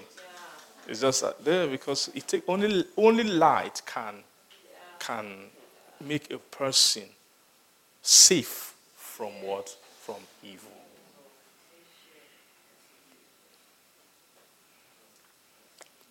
Are you getting what I'm trying to say? So that thing called redeeming the time just simply means being able to use and walk in the day and escape the evil thereof. When you can escape the evil thereof, then you are redeeming the time. Redeeming the time. The redemption of time is the application of time towards the purpose of redemption. So most men on the earth are not using time. They are using time wrongly. That most men on the earth, their time, as they are applying time to their soul, time is bringing about the accumulation of evil. And the power, that is a great machinery. You don't know, we were talking about that about the world and on Saturday, that's what the world is meant for. The world is meant to make sure that as men are living every day, day is coming, day is coming, day is coming, day is coming, they are accumulating evil. So you cannot stop that machine. It's a machine that you don't know how to stop it. You can say, I'm not going out today. Where you are, evil find you. It's hard for a man to be alive and time is passing without his soul accumulating evil. Someone has done an evil work.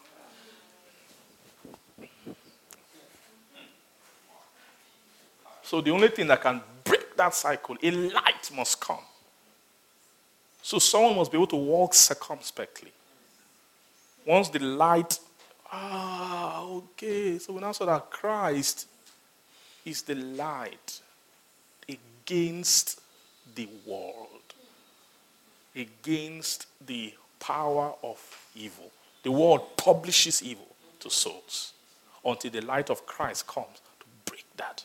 Then when the light of Christ comes, the person begins to learn to walk in the light.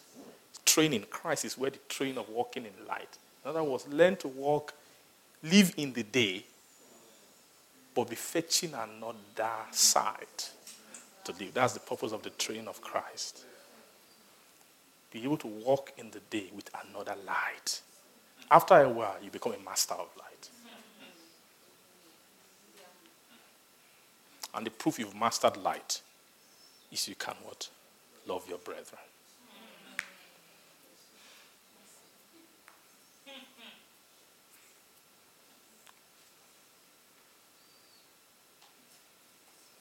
Praise God.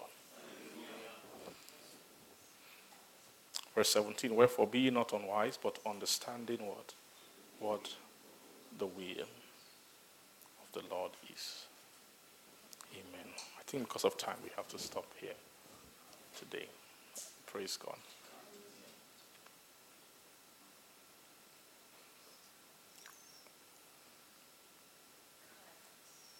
Amen.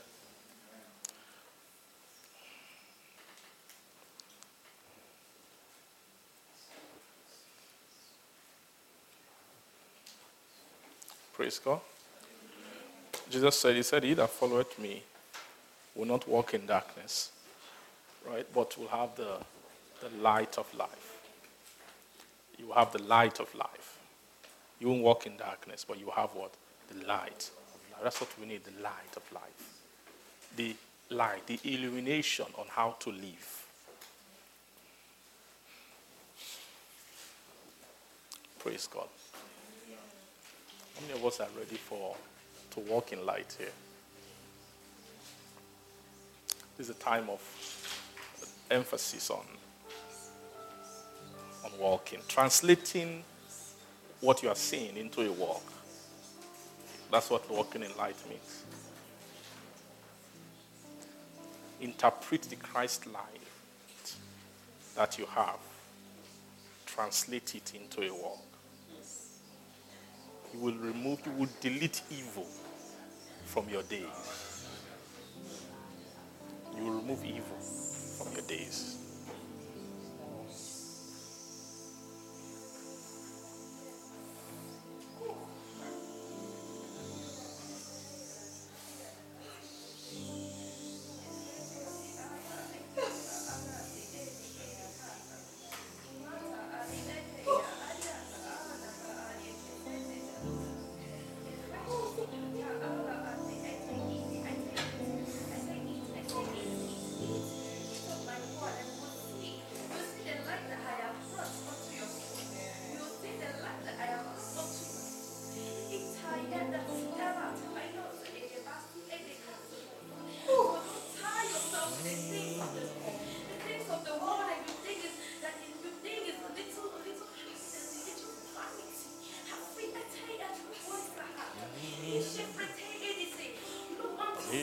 No darkness at all.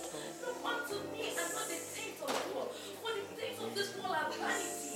When you look unto me, light will be shine forth unto You do not vary at all. Oh, you in whom there is no shadow of turning at all. This is the message that we have heard of you, and we declare unto you. This is the message that we have heard of him, and we declare unto you that God is light. And light is God. Alpha and Omega. God is light, and He is no darkness at all. this land. In him is no darkness at all. Morning light, you do not vary at all. Oh, you in whom there's no shadow of turning. Thank you, Jesus. Amen. Father, we thank you today. We give you praise. Thank you. Thank you. Thank you. Thank you. Thank you. Lord, we ask, Lord, for mercy. We ask for mercy. Father, I pray, let your mercy come. Let it come. Let it come. Let it come. Let it come. Let it come. We want to come into this blessing by mercy. Mercy. Father, I pray for every soul, every person under the sound of my voice. Have mercy on us. I ask for mercy. Mercy. Mercy. Mercy. Mercy. Mercy. Mercy. That which only mercy can do. When everything has failed, mercy arrives. Let mercy arrive. Let mercy come. Mercy. Then all from El Kaihes. Then is the priest, the parai, al fai galomini gaila, al sai habanta, atai kahata, hata. Have mercy, mercy on hearts, mercy on hearts, hearts. Will it, will to have mercy. She said, you will have mercy on it. Oh, you will have mercy. Have mercy on us, Father. We pray. I pray, my Father, in the name of Jesus. In the name of Jesus, I beseech and I ask for your mercy. For your mercy on us. Have mercy on us. Have mercy. Have mercy. Have mercy. Bring us, Lord. Bring us, Lord. Bring us, Lord. Bring us, Lord. Bring us, Lord. Bring us, Lord. Bring us in. Bring us in. Bring us in. Bring us in into the communication. The communication. Into the conversation of this light. I ask weak feet that are weak be strengthened.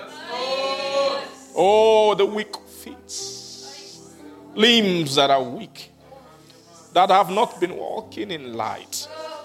I ask God mercy, mercy, strength to walk in light. In the name of Jesus, thank you, Father. Father, we pray that nothing will stop this fresh season of your light.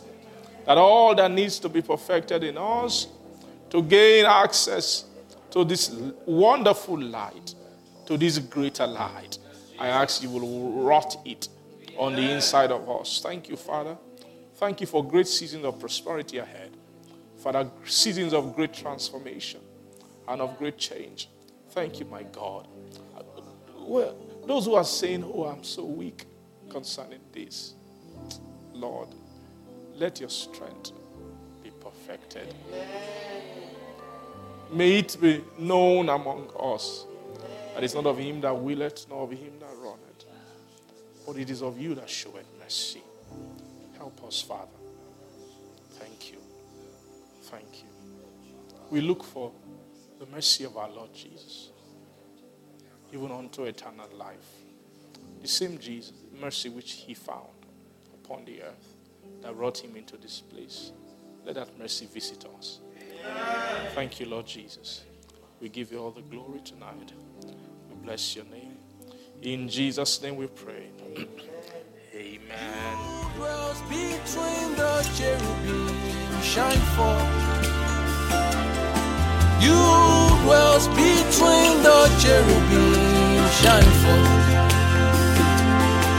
You dwells between the cherubim, shine